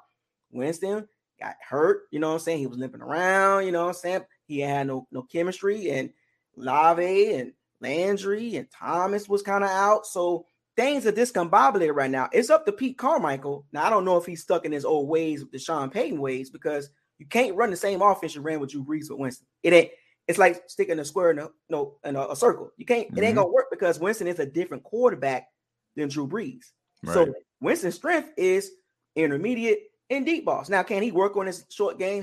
He's working on. You could tell he's trying. He's literally in the Falcons game. He was literally taking the checkdowns, even though the Falcons was winning. He was playing within the system. He was checking the ball down, then turn the ball over, and in the fourth quarter, all those passes was what? Down the field. Mm-hmm. Try to do the same thing this game. He got a little ahead of himself. If he would have stayed within himself, I'm not saying that y'all would have won the game, but it would have been no 3 interceptions. But he tried to, I'm gonna go ahead and power up and go ahead and force the ball.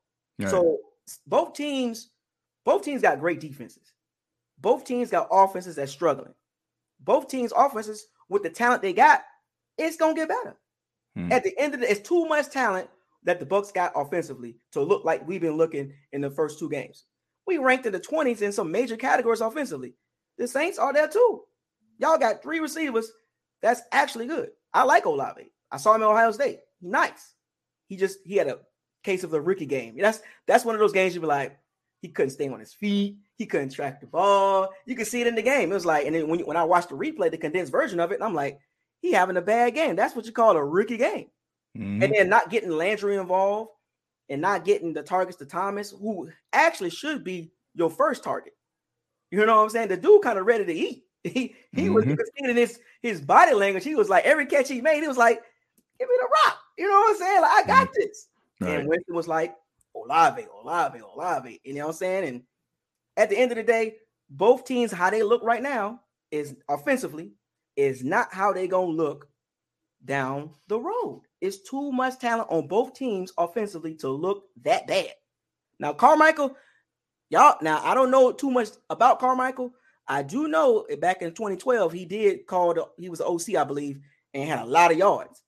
Now, we fast forward 8-9 years later, 10 years later, he the OC. Like Dennis Allen kind of letting him do the thing. But I'm gonna tell you right now, Carmichael got to figure this out.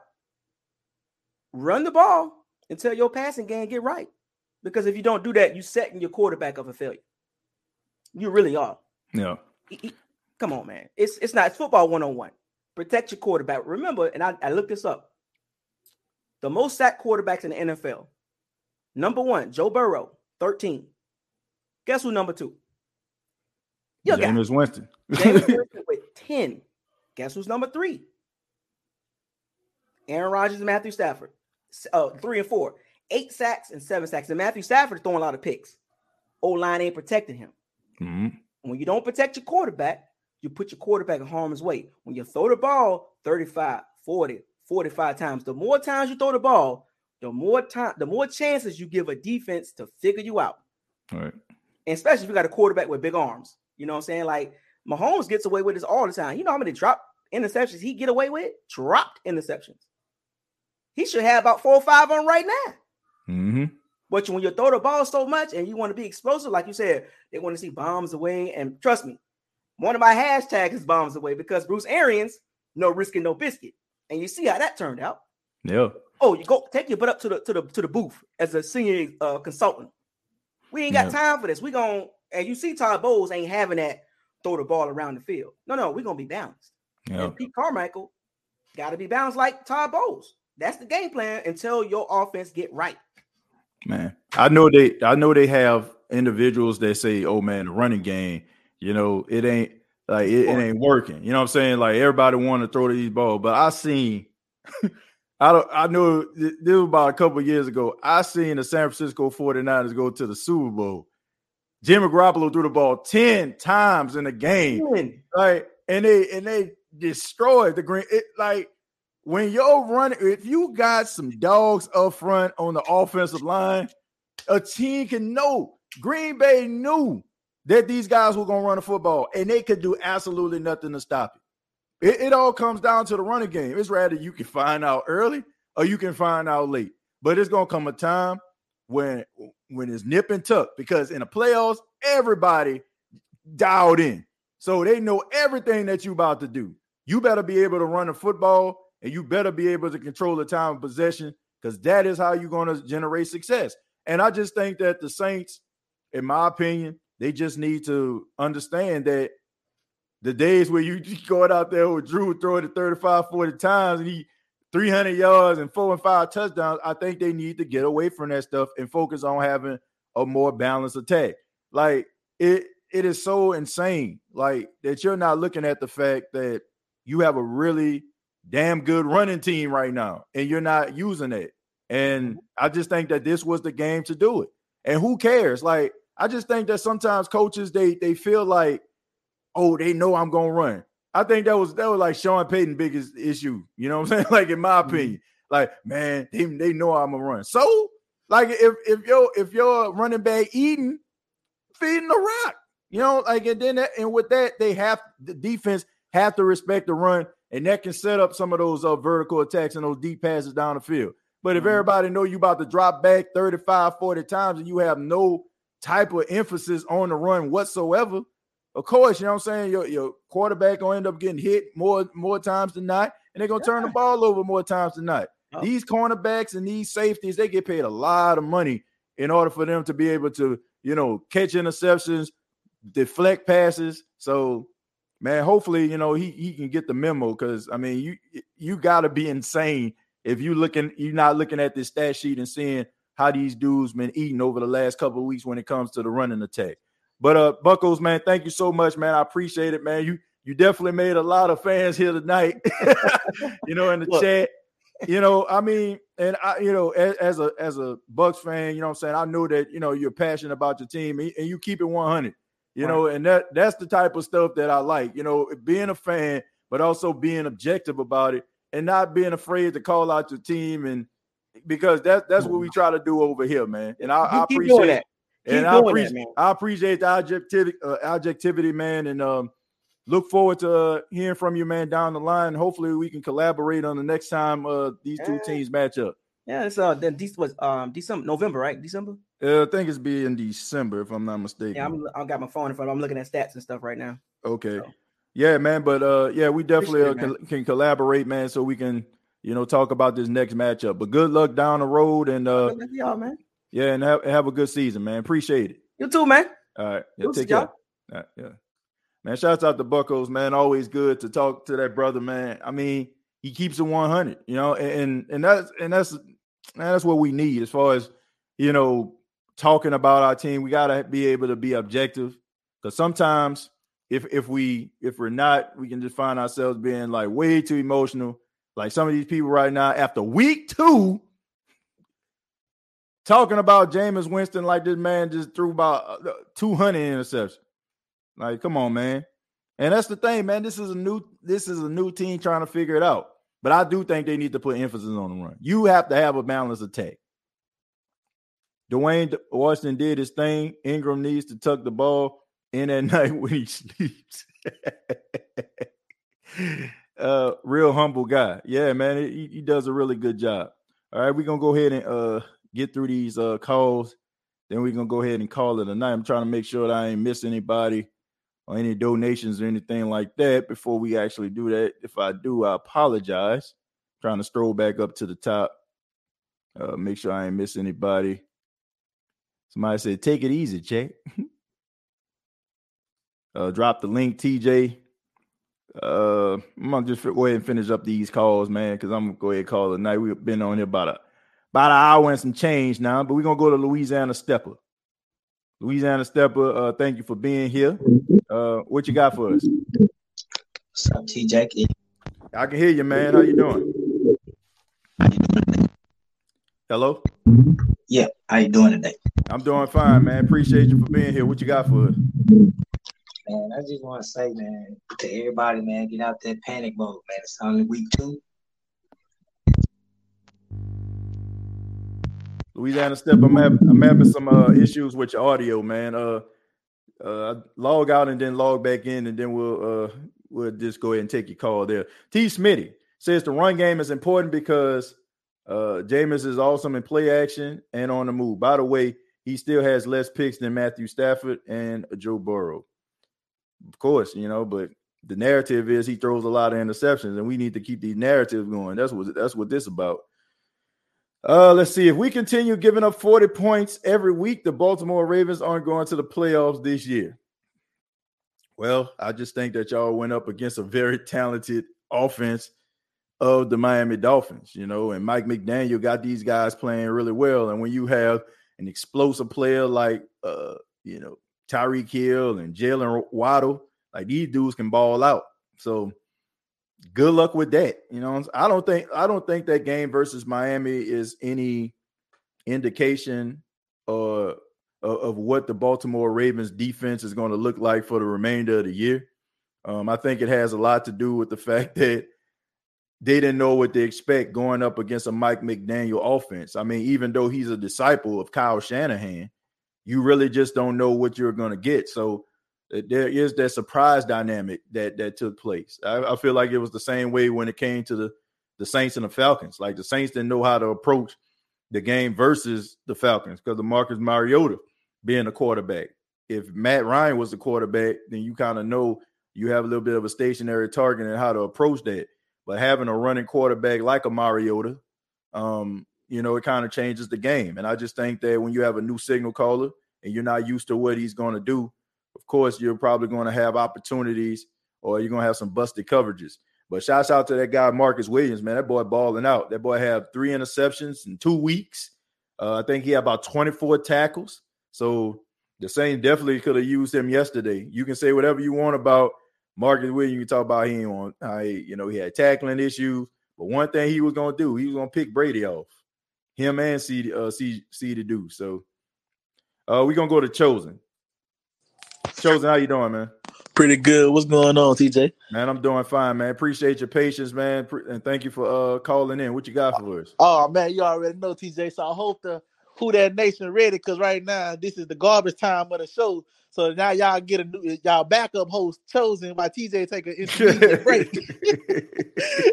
Nah, I was messing with y'all. Yeah, man. Look, seriously. Towards the end of the show, man, already know. Like, I was talking to somebody, Chosen. They left a comment. They was like, too much Brady talk. I think it was like the game before the Saints played the Bucks. Mm-hmm. And I was like, man, it was toward the end of the show. Like, you know what I'm saying? Like we talk about everything toward the end of the show. Like you want good content and X's and O's and Willies and Joes. Like you gotta rewind first 30, 45 minutes of the show. Oh, bro, Tito, you have me rolling. You like one of them pastors. I ain't gonna hold y'all long. Man, 3 hours later. He's going back and repeating the sermon all over again. Exactly. You gotta speak out during collection time. Hey, man, it's about the ebbs and flows, Like sometimes I think it's gonna be a quick show, and then people start to get involved, and next thing you know, like you said, man, it's almost been 2 hours. But that goes to show you how much of the show is not fabricated, is all opinion, and is basically on faith. Because I know you mentioned a couple times, you don't do a show unless you're motivated and you feel like you're gonna give it your all. Like, because I hate when I watch some of these shows and it be script. Like you can almost know what's finna come next. You got a part of the show, when the hot takes finna come. When they finna have a little play around moment. The topic's gonna be discussed. Here, you never know what you're gonna get, bro. So that's why I like. You know what I'm saying? And shout out to Buccos, man. Dude knows football. Y'all. Heck yeah. I would love to see y'all two do a whole complete show together. I tune into that, bro. I'm rooting for him. And the thing is, bro, I'm glad he came because the timing. You know what I'm saying? Because you had to block a few Buck fans earlier. And that just goes to show anybody who feel like if you on this show that you won't get your proper dues just because you rep for another team, if you stuck around and you just listen to this man gave like 5 minutes plus of letting him vent how he feel about his team after what you just had to do to a Bucks fan, that goes to show you could have been a hater, but that's not how I go over here. If you talking with sense, I'm gonna let you talk. You gonna let them talk. You know what I'm saying? Yeah. It ain't no hate. We ain't fair weather fans, and then the Bucks fans should look at this.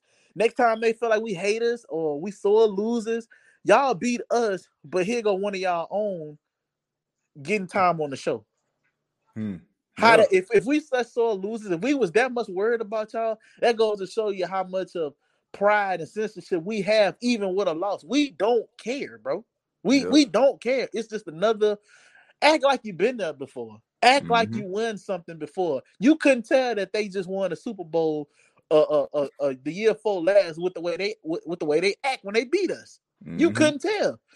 I knew if I had a Super Bowl, I just came off of that's my concern. I'm not worried about no division game or who beat me when. Man, but it goes to show you, bro. We all got different. We all got different agendas. So that's that. But man, Jameis with the back injury, yeah, man. As a player, you want him to be out there as a fan, but as a father, as a husband, as a friend, as a brother, as a son, as an uncle, whatever he is, man, you got to protect his long-term investment. Yeah, we want to see him throwing plays, but is it worth it in week 2? Like we say, is it worth this man health? Because we know it start off as nothing and then it leads to something. Just think about if we could have sat Michael Thomas down a season earlier. If we could have sat him down the game earlier. You know what I'm saying? We could avoid him missing those 2.5 seasons. Like, you want to catch this kind of stuff early, especially when we still trying to figure it out. And you have the advantage because other teams are figuring it out as well. It's not like the Saints the only ones trying to iron out some kinks. Everybody got some kinks. You see, Cincinnati got some woes, and they just leaving from the Super Bowl. The Rams got some woes. They just left the Super Bowl. Everybody's trying to figure it out. So why are we panicking when we know it was times the Saints just a few years ago started off the season 0-2 and made it to the divisional round? Like, y'all need to chill. Right. Y'all need to chill. It's too early to jump off the bandwagon. I seen somebody in the comment section said bench get rid of Mark Ingram. Why? Because he had 2 fumbles. Yes, it's a concerning thing, but he don't fumble the ball more or less, and he's still toting that mill. I understand we need to address it, but y'all be ready to package off these players. And the thing is, TJ, when they go to other teams and shine and perform, because somebody was just a little bit more patient with them, we get mad. Why we let them go? You was calling for the man's job after 2 quarters. Now he going somewhere else, cutting up, about to get a deal, and he making the news, and he's a premier talent. And you're mad because he's doing for what your team should have been patient with. He doing it with another team. Yeah. So we gotta chill with the narrative of getting rid of players but that goes back to what you said, TJ. Drew Brees spoiled us. We used to immediately play the 2017 draft spoiled us with all the players. We got spoiled the last few years, bro. But that's why you were supposed to win with those talents because they not gonna be there forever. We have these guys on a 4, maybe 5-year deal. We got a 4 to 5 window when we got a talent like that before we got to start over again. Those guys don't stay forever. We would want them to, but it just don't work like that. These guys not taking salary caps and cuts, and they shouldn't. These guys have families. They have a livelihood. They have brands. They have endorsements. They have generations of families they have to look out for. Who just so you could chant who that and wear my favorite Saints apparel to say that's my player. Nah, man, these guys have futures, and that's pretty much all I got. TJ Brown, I know you got other callers, but who that nation, don't panic, bro, and stick with the team, bro. Don't be a week-to-week fan. Okay to be objective, but call a spade, and stay with your team, bro, because it's gonna be more good times than bad. And I tell you, it makes it so much sweeter, TJ. You know this, when you stick through the bad and when you finally going through the good, it make you appreciate it more. A lot of people don't like the team or don't like what's going on because they don't appreciate it. You remember those hard times, TJ. You remember the bad days. You remember with the bad quarterback play, the bad receiver play, the bad coaching. That's why you have such an appreciation because you done went through the rain and the mud. Now you getting your sunshine, you appreciate the team. But if I just jump on this bandwagon and have everything given to me, I don't know how to act when I don't got nothing because I never had to work for it or I never had to go without. So now I'm spoiled. Right. You know what I'm saying? Learn to appreciate what you got in front of you because we could be worse. We could be worse off. But that's all I got, TJ, man. Thank you for allowing me to put my 2 cents in. And you have a good night, brother. All right, man. Appreciate it, Chosen, man. Thank you for that. Thank you, sir. All right, take care. Yeah, man, seriously. I mean, he made some really good points. You know, we want instant gratification. And I just think that as Saints fans, we're so not used to being in these uncharted waters, or we haven't been in these uncharted waters for a long time. Like, even though no matter what happened, right? No matter if you didn't have a kicker, no matter if you didn't have a good kick punt return, no matter if you had a bad defense, you know that you had number 9, right? You know Drew Brees was the cologne on the musty body more times than not. You know he can go out there and he can erase an 18-point, 21-point deficit, right? Keep you in the game. So I think a lot of that is the fact that we've seen the quarterback position played at such a high level and very little mistakes took place.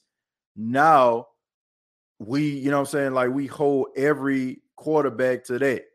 But I'm telling you, I don't care if it's Jameis, I don't care if it's another quarterback that comes after him.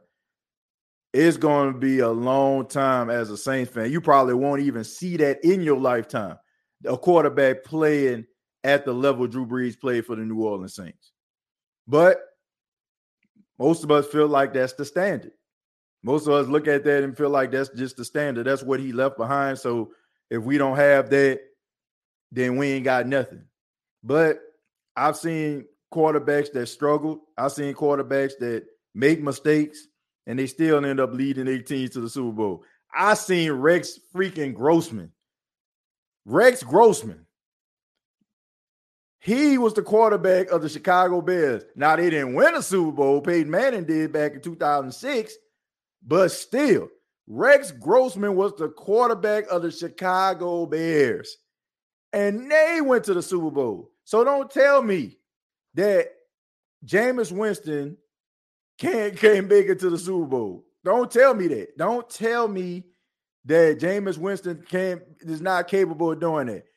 Thank you, Pammy. Trent Dilfer, Brad Johnson. You know, like, man, these dudes, like, serviceable.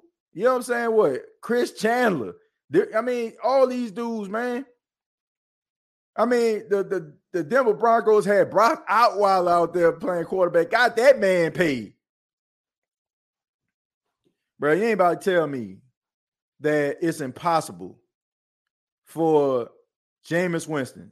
Jameis Winston has more talent than all those guys that I just named. But of course, once again, we look at the dirt sheets.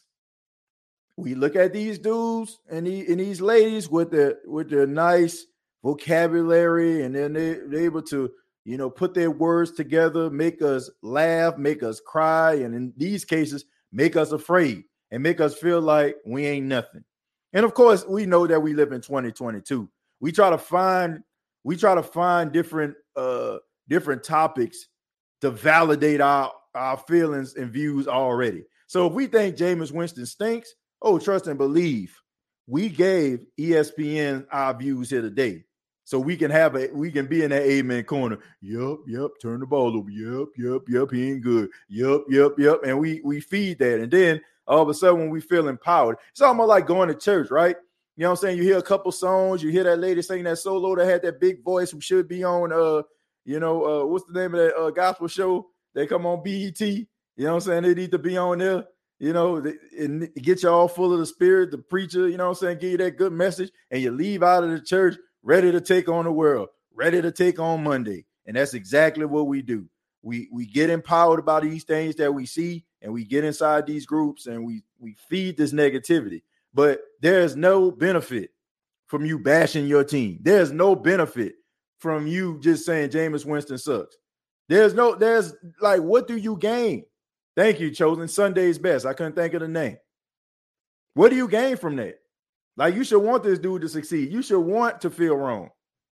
But some of us, I just feel like, honestly, I really feel that some of us will rather watch the Saints go like 5-12, just so we can feel right in our take on Jameis Winston, which is sad. All right, we're going to go to the final call, and now we're going to go to Hoodie Jude. Hoodie, how you doing, man? I am doing great, my man, because, everybody thought the show was over. But you know how it is. There ain't no YouTube without your boy, Hoodie Jude. No, I'm just joking. You had TJ and Big Q way before me, so y'all can definitely survive without Hoodie Jude. But, man, we need Hoodie Jude, man. We need hoodie Jew. So nah. We can't survive without you. You're here. You're doing an outstanding job with your channel. You're blessing people. Nah, bro. Nah. We need hoodie Jew. So the world needs it. So I appreciate you. Trying to make me feel a little bit better. But I'm but telling the yeah, truth, man. yeah. But on my channel earlier, man, we was having like a little. I had to let my anger out too. Not.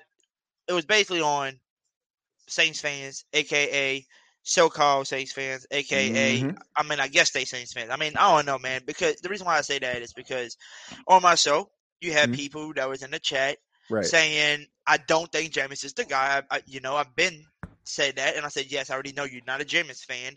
But at the same time, how are you gonna call yourself a Saints fan, but you can't even support your own quarterback and believe in the guy and just say, "Hey, I'm gonna fix my mistakes and be a better quarterback"? Why can't you just do that because he is playing for your damn team? That's the stuff that I don't get. The other stuff I don't get, like you said earlier, and a bunch of people, you see it all over the damn social media and shit. They want to give up on Jameis. It's only week 2, people. Week 2. I don't see anybody giving up on Joe Burrow, who gave 4 interceptions, in his first game back. People got to realize, and I don't think people even look into it. They just look at it. Oh, God, great interception? Don't tell me. That's the old Jameis. No, damn it. No. First of all, he's coming off an ACL tear from last year. He still came back super earlier. Like they said, he finished super earlier than what they thought he would healed, but he's back already. Second of all, he's playing with 4 fractures in his back. So, first of all, why did you even play in the game, my brother? Why you didn't just like Andy Dalton play while you heal for the next few games? Like Kamara did. Kamara didn't even play with his ribs. He says, I'm going to heal, make sure I'm 100%. Jameis, I know you love being the leader. Well, why didn't you do that? You didn't have to go out there. And matter of fact, those 6 sacks didn't even help you back. That probably made it worse. You're getting sacked 6 times. So he's playing with that now. You got a dude named Michael Thomas coming off an ankle injury. That's trying to come back to himself. You got 2 new additions in Jarvis Landry and Chris Olave, who you have to glue together with you and start clicking on our cylinders. So that's why I tell people, keep the same goddamn energy when this team is in the playoffs this year, or even further. If we even make the Super Bowl, what are you gonna be saying then? Are you gonna be saying, "Oh, I believed in Jameis all along," or are you gonna say and come on this show or my show or the Big Q show and apologize straight to your Saints fans and say, know what? I didn't believe in Jameis, but guess what? I ate my words, man. Not too many people gonna do that.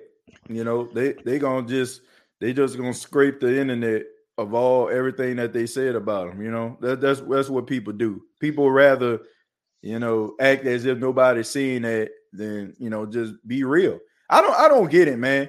Do people understand like the level of credibility you gain by saying things like, man, I wasn't right about that? Like the problem is when you become like you this deity that just can't get anything wrong. There's been time, like I said, I mentioned this on your show. I was talking about Jalen Hurts. I was like, man, I don't think Jalen Hurts gonna be the starting quarterback. I was wrong. Dude played pretty good tonight. Don't look like my take gonna be right, but I'm okay with that. I'm okay with being wrong and proving to be wrong because I get no honor, no privilege of talking about people and just bashing people and want people to fail. I don't. I just do. That's why I go by based on what I see and I get my thoughts. Sometimes I'm right, sometimes I'm wrong. But some people they want to be right so badly, they're willing to see their own team's demise to be right. And that's sad. That's when it gets real sad to me, man. Yeah. And to be honest with you, I mean, that's why I love having the channel too. I tell people I'd rather deal with your anger and your stupidness on my show and do it like grown adults and talk about it and let all your anger out than you let it out on social media and making us Saints fans looking really bad as Saints fans because you wanted to say, oh, it's time to go up on, give up on Jameis. It's time to give up on this person, I seen people put in there too. Then they give up on Pete Carmichael already. It's just like crazy stuff. Like, come on my show and talk about it. So, TJ, I don't know. I know you're a busy man. You got your own show. You got your own radio station you're doing. You got your family. But if you're willing to do this with me, I told everybody, I think every week after the Saints games, I think on a Monday, Tuesday, maybe, I want to have a therapy class. No matter if the Saints win or they lose, we're gonna have therapy because our Saints fans are super pissed off because we lost, or we can have therapy class with them, how happy they are, make sure they don't put too much into themselves, and you can have therapy for the opposite team that you played against if they want to join into their therapy. We'll help them get through that loss that we gave them. So I don't know if you're down. I think we need to kind of have a little group YouTube chat with like you, me, Big Q, No Bros, and actually just put some sense into our fans, because I'm telling you, some people just have too much anger, and by next week, when Jameis Winston's doing good the next week or whatever, they all kissing his ass. But then the next week, when he makes a mistake, it's bad. You know what I'm saying? And I don't know who this is. Let me read this for you, if I can find it. Okay, UK Prince. Who that to you? And you say you're a Tampa Bay native, so you're a Bucks fan, my man. He said, not with Jameis. And this is from a Tampa native. Jameis is a pitcher by nature. He never read the field like a QB. Okay, so you're a Tampa Bay native.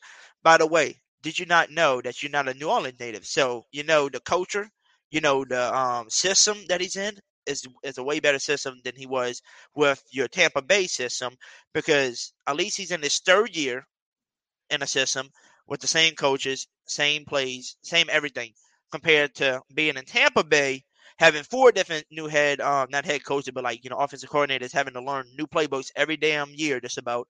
And then you put him with Bruce Arians, who is a risky no biscuit. Your own YouTuber guy even said it. So you can't just say, not with Jameis, he's not going to do nothing with the Saints. No, you can't say that.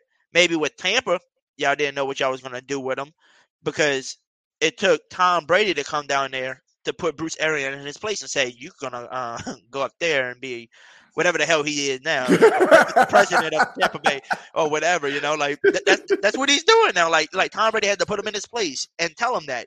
So all I try to tell people is, man, it's cool. It's week 2. Chill. They come back from injuries. They all going to be a little rusty. But I said, I want to hear the same energy from y'all when these boys start clicking on our cylinders. And then you got the defense making people go green out like they saying, like they were doing the last few games. But the offense is clicking on our cylinders and we scoring 30, 40 points a game. I want to see the same energy from those same people that's saying that. And by the way, UK Prince, I want to see the same energy out of you too when you see Jameis Winston wins us a Super Bowl and you be like, damn, he won one for the Saints. Remember that. Mark my words. Jameis gonna win one with us. I really do. But like I said, if they TJ. if they can get this offense together, I mean, look, they're not talking about it, but the Saints defense is like really, really good. Like really good. They're not going to say that because they lost, and they're going to big up the Bucks defense and all that kind of stuff. Justifiably so. Their defense is good, but the Saints defense is just as good as Tampa's defense. And I don't care if you're a Bucks fan or not, you got to concede to that. Like it took the last 7 minutes for teams to decide like what team was going to win this football game. And that doesn't happen unless you have 2 formidable defenses. You got anything else for us before you go? Yeah, the only thing I would like to say that I forgot to touch up on about the game. I mean, I don't know if you noticed this in the game. I think with when that fart, like that fight broke out between Mike Evans and Lattimore and all of them. Ever since that happened, that's when everything went downhill for us. Like the refs started calling weird ass shit on third down plays. Every time we stopped them, it was just weird plays. And I did talk it up with on Big Q show, and then somebody else came on after me after I went off and explained the rules to me. And I said, okay, cool, now I know, because it's weird how if it's unnecessary roughness or whatever, it's an automatic first down. But they had some plays yesterday and in the Atlanta game where it's like third down and long, like third down and 15, third down and 20, right. And you call a defensive hold, that's a 5-yard penalty on a defensive tackle, and that's an automatic first down on a holding call. Right. It didn't make no sense to me. It's like unnecessary roughness and all that. I understood, but then when the guy came on, he said it is automatic first down for everything besides like 2 things or something like that the guy was talking about. And I said, oh, well, glad to know that. I said, I thought that was weird. And then because those 2 to 3, penalties on third downs helped Tom Brady extend the plays, got him closer to the end zone, drew the pass, for the touchdown. They took the lead. Mm-hmm. Now, the other thing people really ain't talking about as much was the Mark Ingram fumble. That could have closed out the game right there too, because we had all the momentum, and it was just 3-3, and we was about to go up 10-3. We was marching down the field, fumbled. And I was like, Mark Ingram, what's up with you? So I'm hoping if Kamara can't play next game again, I hope to see the Saints be smart and elevate our boy Latavius Murray, who knows y'all. Yeah, bring him up. And I think we're going to be just fine. And like I said, depending on the x-rays and all that, depending on how fractured Jameis Winston's back is, if it's bad, please, Dennis Allen and Pete Carmichael, please be smart. We know Jameis wants to be the hero for our team. We love him as our quarterback, but let him heal, because like everybody said, you can tell all those passes to Olave, some of the passes to the other teammates just was not on target like he normally would, especially those deep passes. They were just off. So we can tell it was his injury. And some people say it's excuses. I'm like, no, my excuse is his back really was hurt. You can tell he wasn't the same Jameis, and he should have never played in the beginning. He should have healed like Kamara and healed up. But at the end of the day, it is what it is. We lost. It's only week 2. So draw it all away. Come on, Marcel. Come on, TJ. Going big Qs. Curse it all out. Let your anger out, and then be ready for this Sunday against Carolina. Yeah. I mean, look, I'm on the Carolina. Like I was on the Carolina after the game was over. Like it's week 2. And I get it. Like I said, man, I get why Tampa fans are excited.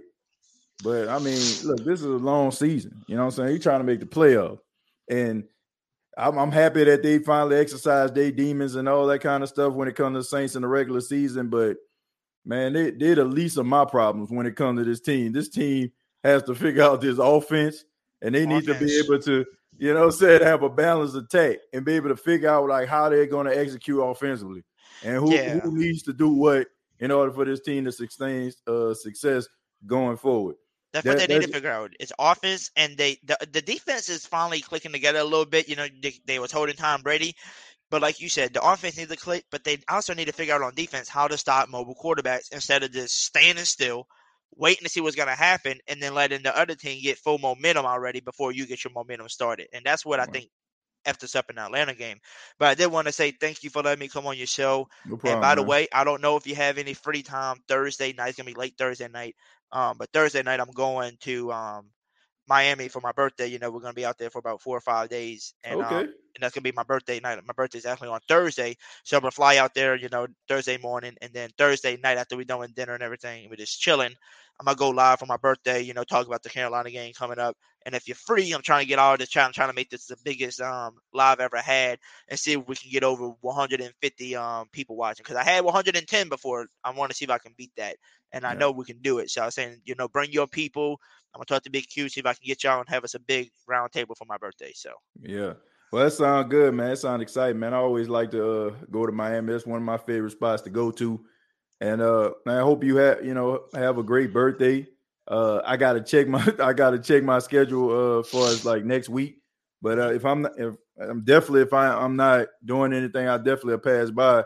And also like on Mondays, that's also got to be a scheduled thing. But anytime I have an opportunity, if you want to start that therapy session thing to talk about Saints after wins and losses, I try to pop in when I can.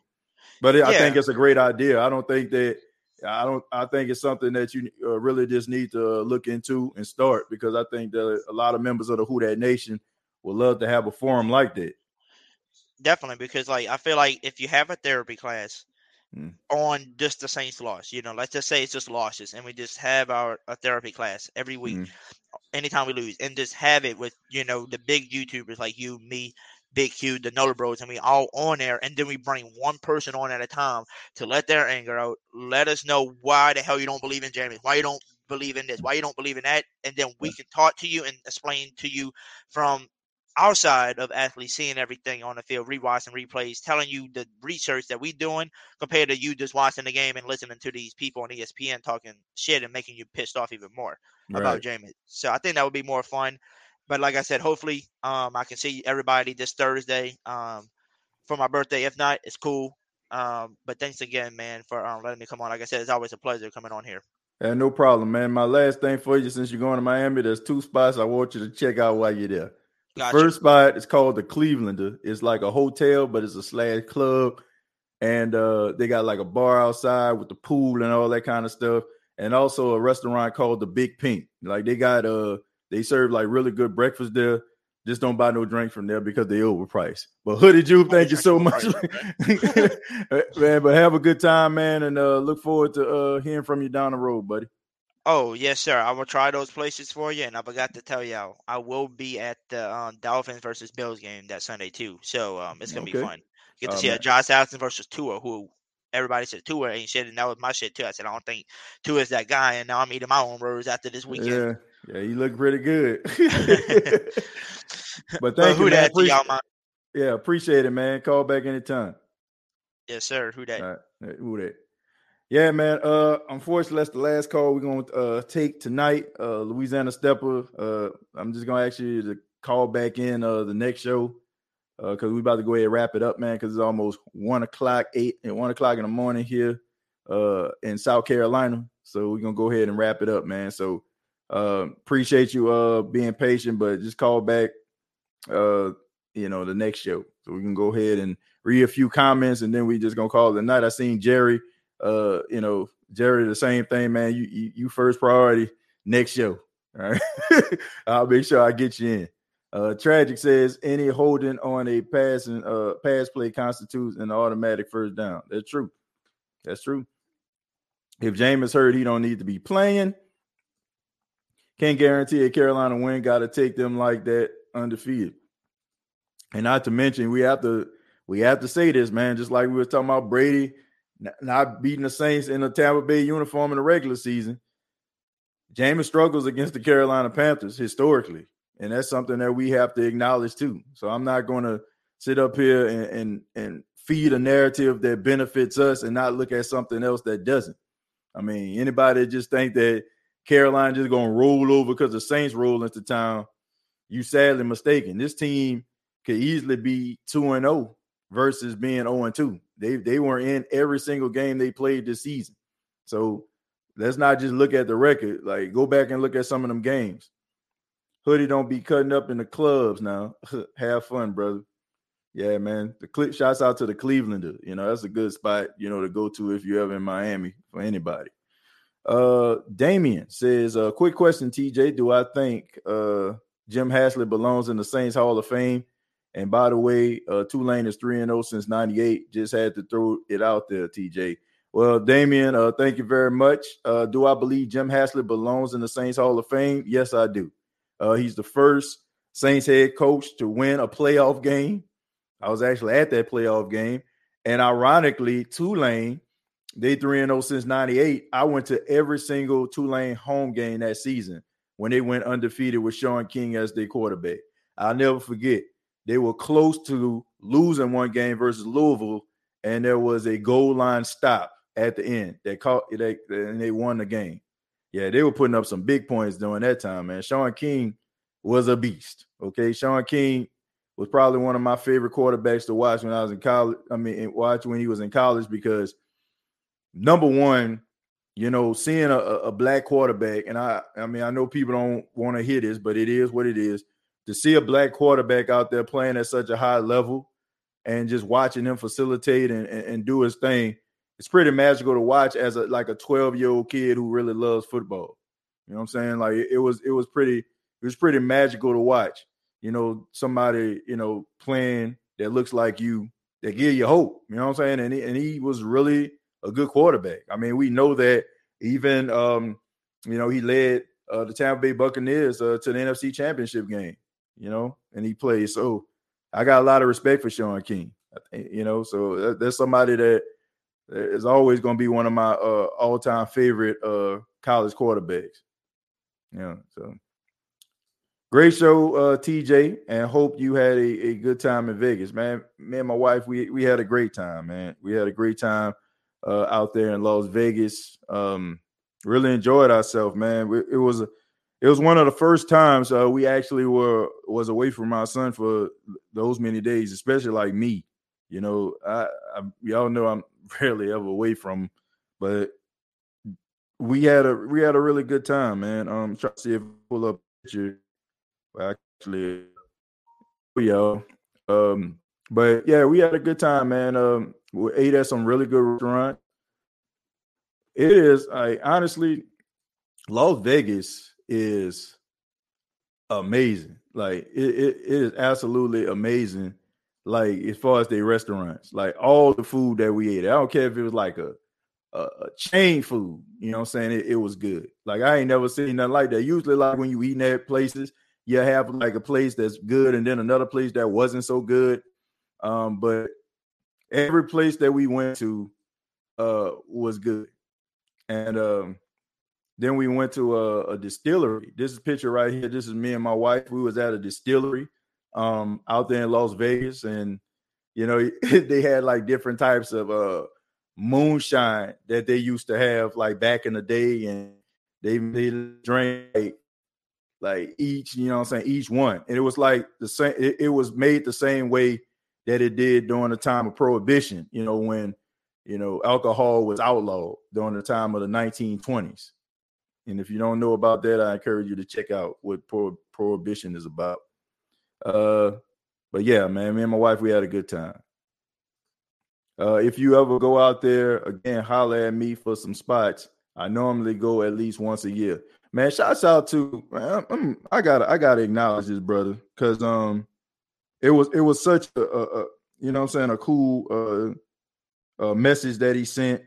It was a guy who actually had a restaurant. I want to make sure I get his man his prize.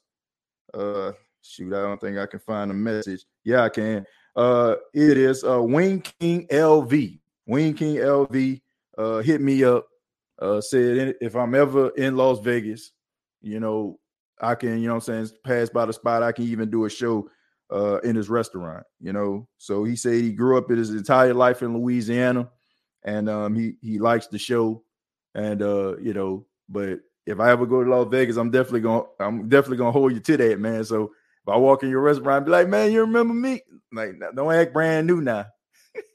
Be on some Barnell Hill stuff. You know, he told Martin to come out to Los Angeles, right? And then Martin get out there, he act like he ain't know him. I'll give you your 2 minutes, right? You know what I'm saying? That's what he told Martin he'll give him his 2 minutes. He ain't give Martin nothing. Don't act like Barnell Hill on me now. Let's see. Nice pick, TJ. Yeah, thank you. I appreciate that. Hey, TJ, where did y'all stay in Vegas? We stayed at the. Hey man, we ain't doing it. You know what I'm saying? Like high society. You know what I'm saying? We ain't went at the MGM or at Caesar's Palace or nothing like that. I think, but we didn't stay far from there. We stayed at the Grand Chateau Marriott.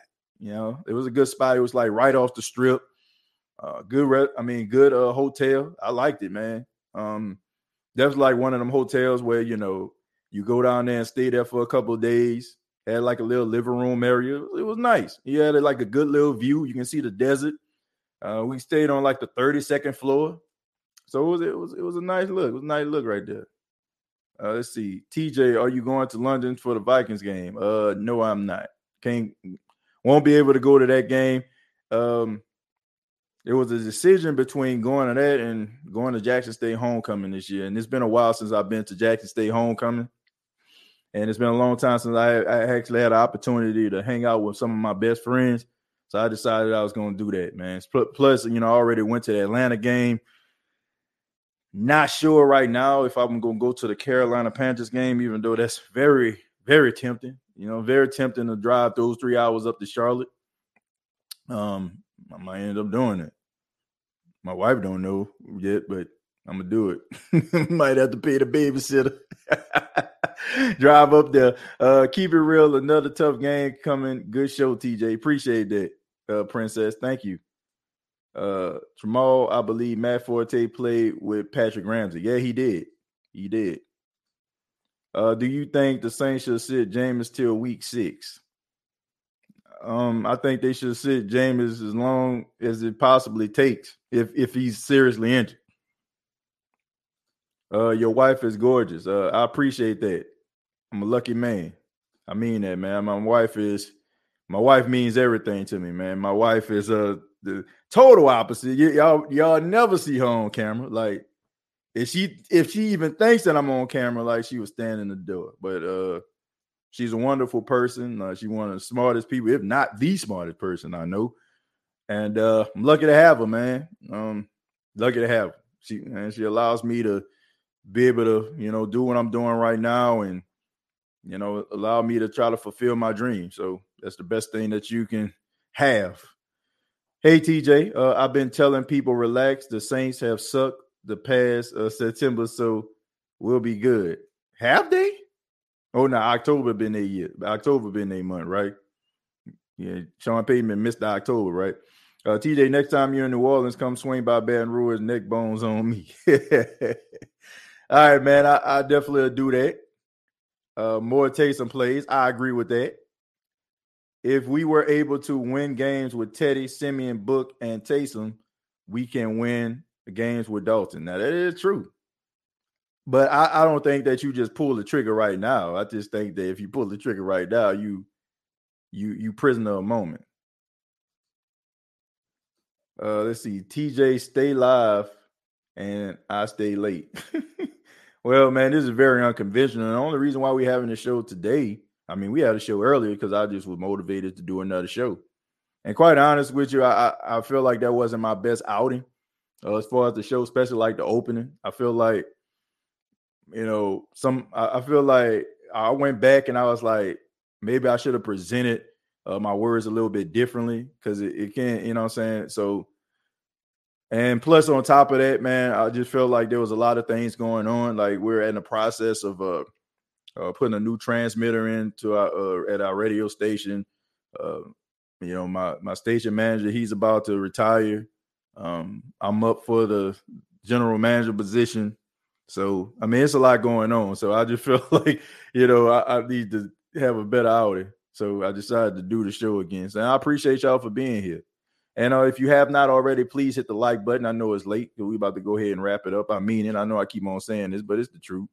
I just want to make sure I give everybody respect. Dude said neck bones. So Louisiana. If he would have said Boudin, I would have been like, yeah, that's definitely Louisiana. I wish I would have known you were down here in Las Vegas. Yeah, I was thinking about doing something live, but I was like, nah, because, my wife allows me to take so much of my time to be able to do these shows and write and all that kind of stuff. I wanted to make sure I gave my wife, undivided attention, So I was able to hang out with her best friend and a best friend's husband. And we kind of just, took on Vegas together as a staff organization and crew, you know what I'm saying? So had a good time, man. Had a good time. Oh, snap, TJ, finna be the hiring manager. Let's go send that resume. That resume. Yeah, man. Definitely have some things that I need to do. You know what I'm saying? Some paperwork I need to send in, but just trying to do some things differently, man. Definitely if the opportunity, happens, which I'm pretty sure that it will, definitely just want to kind of take the radio station and make it, important part of the community like it's been since 1984. I feel you on that, TJ. Got to satisfy the wife. Yeah. We went this Sunday 2-1 is not a bad start to the season, let alone in the division. Yeah. When you have a good woman behind you, no matter what happens, it just seems like everything will always work out. Yeah.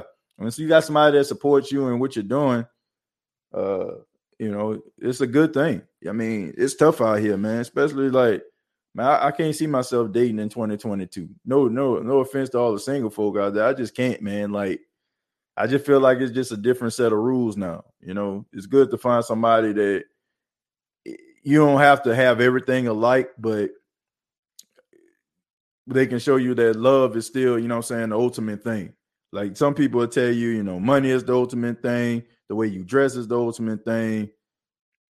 Nah, man, when you got somebody that loves you unconditionally and supports what you're doing, that's the person that you need to be with. some of these people get suckered in by music and what they hear, and they allow that to influence them. But guess what? That just makes them lose out on something that could be special because you're chasing something that's not even attainable. You know, you think about some of these top rappers out here right now, they telling you to live a street life. Meanwhile, their kids going to private school. So they're not even practicing what they preach. So why should you listen and be influenced by what you see right now? If you got a good woman or you got a good guy, hold on to him. Because it's hard to find in these days. So don't let those outside influences influence you to a point where you lose out on your opportunities. Dating too many harlots out here. Hope you get that GM job, TJ. Well, me too, man. You know, I hope I do. But if I don't, man, I'm still fine. You know, I'm happy to continue to do what I've been doing. You know, I think that I have a really good gig doing. Hey, TJ, our city back on radar as the murder cap. Now, that's not a good thing. That's not a proud thing. We can beat Brady. Sometimes we can overcome the referee sometimes, but we can't overcome Brady and the refs. Yeah, man, that's a tough thing to do, you know, but look, man, it's week 2 and the season goes on. But thank you all so much for checking out the State of the Saints podcast. Special shout out to Buckos, Keen Arthur, Chosen, Louisiana Stepper, Hoodie Jube, and Jerry. You know what I'm saying? I know he tried to chime in, but Jerry's always here. Shouts out to everybody in the chat, making this show exactly what it is, absolute success. And I'm happy to announce that State of the Saints podcast, man, we reached 2 million views. Okay, we reached 2 million views, man. So I want to say thank you all for everything. If you ever watch this show for 2 minutes, I appreciate you. If you watch this show for 2 hours and 2 minutes, I appreciate you. And, you know, where this show actually came from and where it is now is nothing more than a blessing. And I thank you all for your undying loyalty to the State of the Saints podcast and continuing to help it grow and continuing to support the show, no matter if we're on here or going on other outlets. I really do appreciate that. Make sure you subscribe to the YouTube channel, youtube.com, search The State of the Saints podcast. On facebook.com, search The State of the Saints podcast. Previous episodes available on iTunes, Spotify, iHeartRadio. We're also a part of the Pigskin Podcast Network. We're brought to you by manscaped.com. Use the promo code State of Saints. You will save 20% off of your purchase. And you all have a great morning, noon, night, whenever you're checking out this podcast. And like always, all I got to say is, who dat?